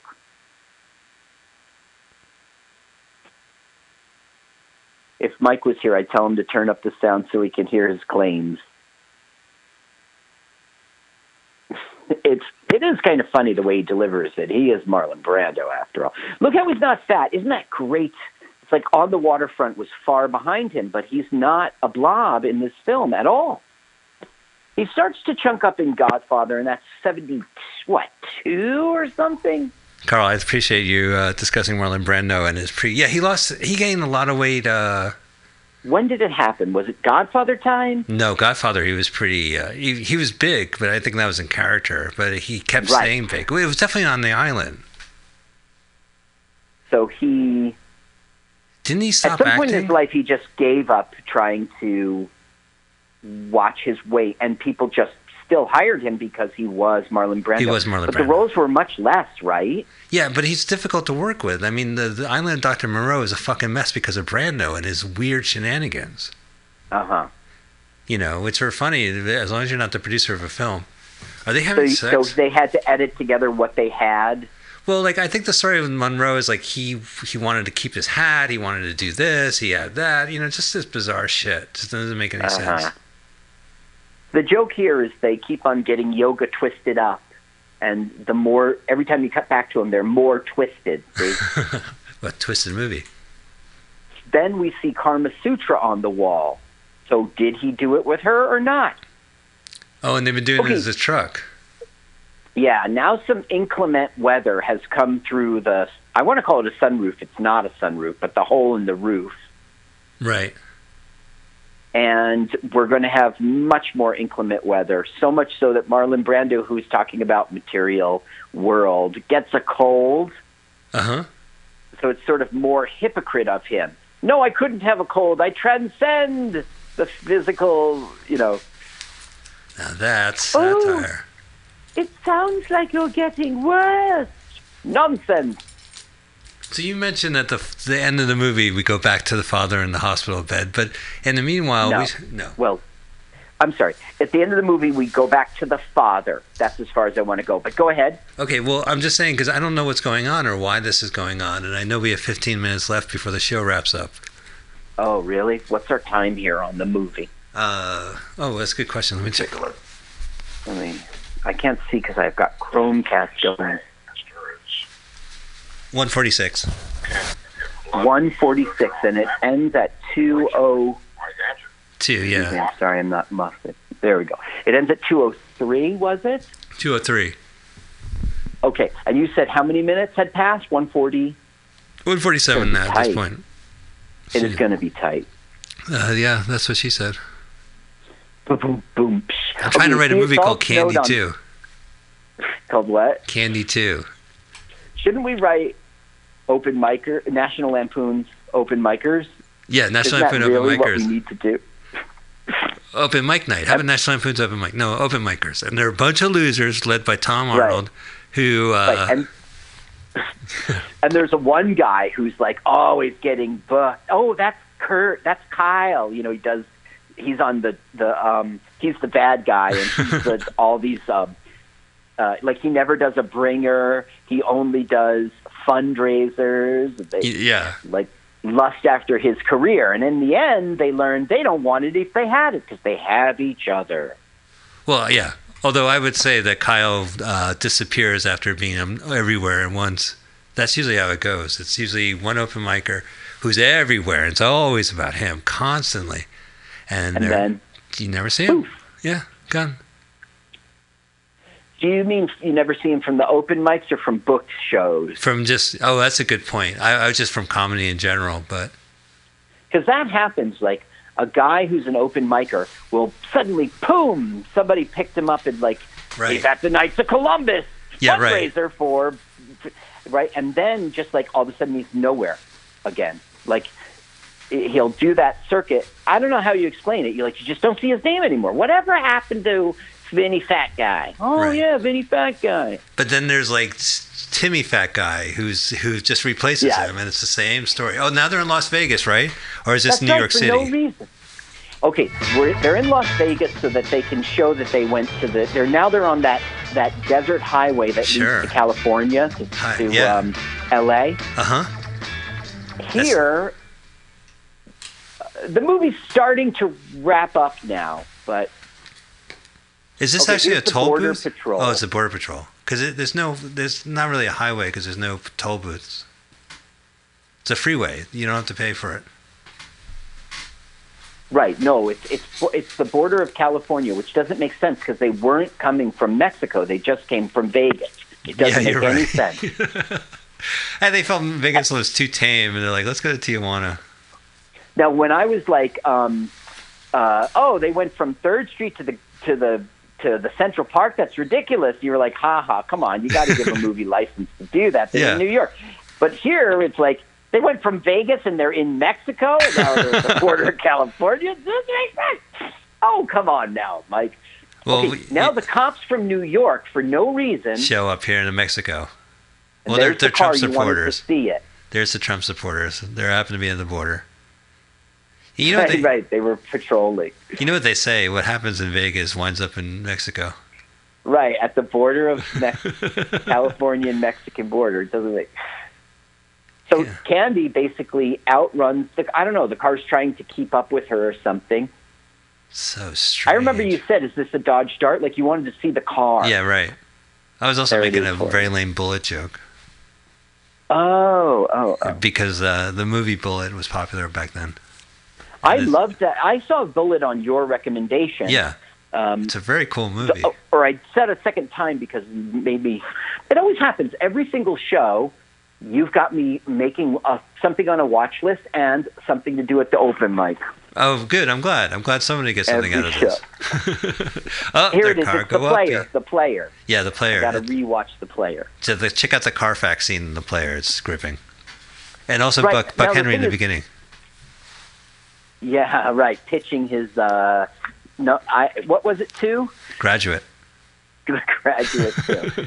So he's graduated at this point. Well, I can't wait to see it again. You don't have Carfax out in California? Yeah, we do. Yeah, of course we do. We do the have commercial? Carfax. Yeah, of course. It's with the fox? Yeah. Okay. I bit my tongue making a pun on your Carfax thing. Like 4 or 5 times. I appreciate it because Carfax they sound like Carfox, or whatever that's called, but it's Look, I got to show you this. Yeah. Sorry to interrupt you. No. She's now, okay, Marlon Brando says, I've taken you through 6 stages. I can't take you through the 7th stage. You'll need a teacher wiser than me. Follow the, bird of paradise, the mystic bird or something. Oh, is that why she's in Mexico? Carlos Castaneda type of shit. Now, the person who's leading her is very significant. Okay. And it's like shaman-esque or something, although he doesn't talk. And what's weird is they show up in Los Angeles for a few seconds, and then they're... Okay. They go downstairs. Right, they're in a shrub. Hidden. They're under a sand dune. We obviously just cut. Now we're cut. Now we keep cutting. I mean, what's happening? Are they walking this distance? They're on a car. I don't get it. This footage reminds me, we might as well take the opportunity before we wrap up to explain the beginning and the end. Oh, they're in Los Angeles. They're in L.A. now. Oh, how cool is that? Look at that. Back then. Not so cool. It doesn't make any sense. Oh, there's a star. They're up by the Hollywood Walk of... So that was Brando's star. Was? Just kidding. No, they were pulling it off after this movie was made. So the beginning of the movie, we're in outer space, and basically we see some galaxies and lights, and she descends from outer space. And then you were saying at the end of the movie they zoom out again and go back into outer space. Yeah, and the implication is she has ascended. Oh. Okay, so now he follows this mystic. She follows this mystic and with the bird into a temple. He has a 2 o'clock with Jim Morrison. That's the reason why they took this detour. I get it. Yeah, because in and Wayne's World 2 has the same joke, right? Garth sees the Indian from the Doors movie, like a naked butt Indian. Oh, that's what you're referring to. Yeah, like the dream that Morrison has. Right. Now I'm with you. Yeah. Okay, so basically, I mean, we're doing all sorts of Buddhist stuff, but now we're going to see lots of Hindu imagery because the people who made this film are ignorant bastards. Yeah. Well, hey, Carl, I think we got 8 minutes left on our show. Uh-oh. Oh, boy. So we recommend you to stick with this movie, even though our podcast is going to go. There's nothing interesting that we're going to say other than, yeah. You're not quitting right now, are you? No, I'm not. I'm just prepping. I was just saying, you're saying that there's a big bang for your buck at the end of this movie, and so you should stick with it. Let me not misspeak. Okay. There is the payoff that's a big bang for the buck. It sucks, but there is a payoff, and that will happen way before the end of the movie. The end of the movie, it should have ended, so we're okay. Okay. She walks through a park, and every single player that we've seen in the entire movie, from Mephisto and Ringo Starr, all the way to the end, Marlon Brando, we'll see again at this field. Uh-huh. And it's kind of nonsensical. It's like in the game. Crankite. It's like in the movie The Game, where Michael Douglas walks in the commissary, and everybody he saw on the streets are there. Right. That was I like that movie very much. Movie. That's a good San Francisco movie. He's 50 years old, Carl. He's like, I'm 50. I'm bored with my life. Yeah, and I'm rich. Yeah, you guys super always see rich. me as the Wall Street guy. No, he has names on a building. He has a house on Broadway. I mean, give me a fucking break. Yeah. And he has a house in Ant-Man. So you could see that the Hindu temple for no reason is collapsing. Well. Womp, womp, womp, womp. Gotta get that music going. This is Steppenwolf. This is the Beatles song "She's a Woman." Okay. And it's a remake. It's a Steppenwolf covering it? You see what's happening here with the shaman, right? He's touching her up. Yeah. And now is the scene in which she will really have sex. She clearly will have sex. Huh, with a guy wearing a mask. Well, he's wearing like a caked-up thing, and now it's dripping off his face because there's water above him. There's the Kama Sutra. Yeah, on the wall. That's good. That gives you a reference point. Usually during sex, I want to look at something. Down, and we're going to find out who it is. It's the big reveal. For me, this is the end of the movie. Okay, and don't tell me it's... Well, don't tell me. We'll see it in a second. It is who I think it is. Now, she's really having sex. You know, it's good to have that was before pornography. They had to put Kama Sutra on the walls. Right, with the elephant trunk. Yeah. Oh, we should have the trunk with that. So now she's like, Daddy, Daddy. She sees it's her father. Yeah, we've spent 2 hours to get to this? Yeah, that's our payoff. Man, this movie sucks. Yeah, fucking jerks. I'm saying that because I want to justify this movie on the show. We're only watching it because it's terrible. All right, listen, I got to go to Clifton. I have a fundraiser, like a dick. No, I don't have a fundraiser. I have like a St. Patrick's Day. I don't know. Oh, there's everybody in the field. So she slept with her father and then they all laugh at him. All right. Oh, yeah, we can wrap this up, Carl. How about that? That sounds... Well, no, I'll just start being mobile. And you could say, what do you want to do? There's hardly any movie left. What time is it? I say we get to the bitter end. We have 5 more minutes. Great, let's do it. Yeah. So you were making fun of open micers doing fundraisers, and you have a fundraiser? I laughed because I did this vet show, and it was exactly that, a fundraiser. Am I going to disappear and be You made me laugh on Facebook because you use your Photoshop skills or your Microsoft Paint skills, and there's a show flyer where they announced the headliner, the feature, and they mentioned that the waitstaff is going to be performing. And you were mentioned in your post. You said, I'm not mentioned, so I added myself. Right, and I never make the poster. Yeah, the waitstaff made the poster. Not to stir up shit, Carl. Sorry, I was distracted. Hold on 1 second. I'll be right with you. Okay, well, maybe we should wrap up. Oh, this crazy shit's going on. There's a guy on a horse going into some mist. I think they lost the plot. This looks like a Pink Floyd album. Oh. This is the saddest Woodstock I've ever seen. Is that a bread line? Oh, that's the gangsters. Oh, we got different colored flags. I don't think they mean anything. There's the doctor and the nurse. They're passing out heroin. He's shooting them up. I'm back, sorry. Carl, what he's doing there is he's giving them a drug that makes them turn into little children. As you watch, everybody he injects becomes a little kid. So they walk through the flags obscuring the scene, and then out look at that's the worst heroin. I was promised heroin. All right. So we recommend you to keep watching it because it keeps going on. Because as Carl says, this movie begins and ends. Carl, you ready to hear about a movie next week? Yes. You have a trailer for us, or are you just going to tell us? I should find it on a trailer. I could tell you, and I could look for I should look for the trailer. God, I'm just so refreshed. We'll close with the trailer, then I'll play the music, whether or not it cuts off. Let me type it in now. My engineer left the room. I'm kidding, there's no engineer. What's the title? Oh. Is he waiting to reveal? Yeah, it's America 3000. And this movie is from 1986. No, we're seeing it on the 24th, Carl.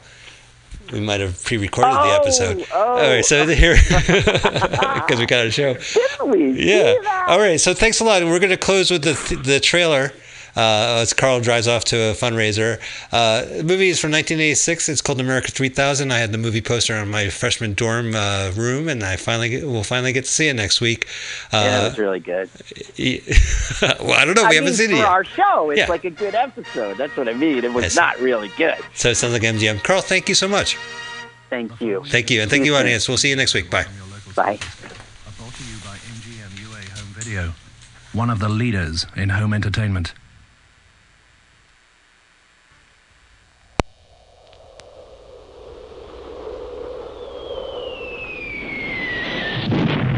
900 years after the Great Nuke, and the roles of women have changed dramatically, much to the displeasure of men and mutants. For it's a new kind of war being fought, with a certain kick to it. America 3000. Meet Corvus. He's a scholar. He's a spy. He's a man who falls back into the 20th century and lands the most important job in America. Mr. President. Mr. President? The President! Me for president. Meet Vina, the virginal queen of the Thunder Warrior. Yeah! It is up to Corvus and Vina to bring a little civilization back into the world. What's it, man? Theo.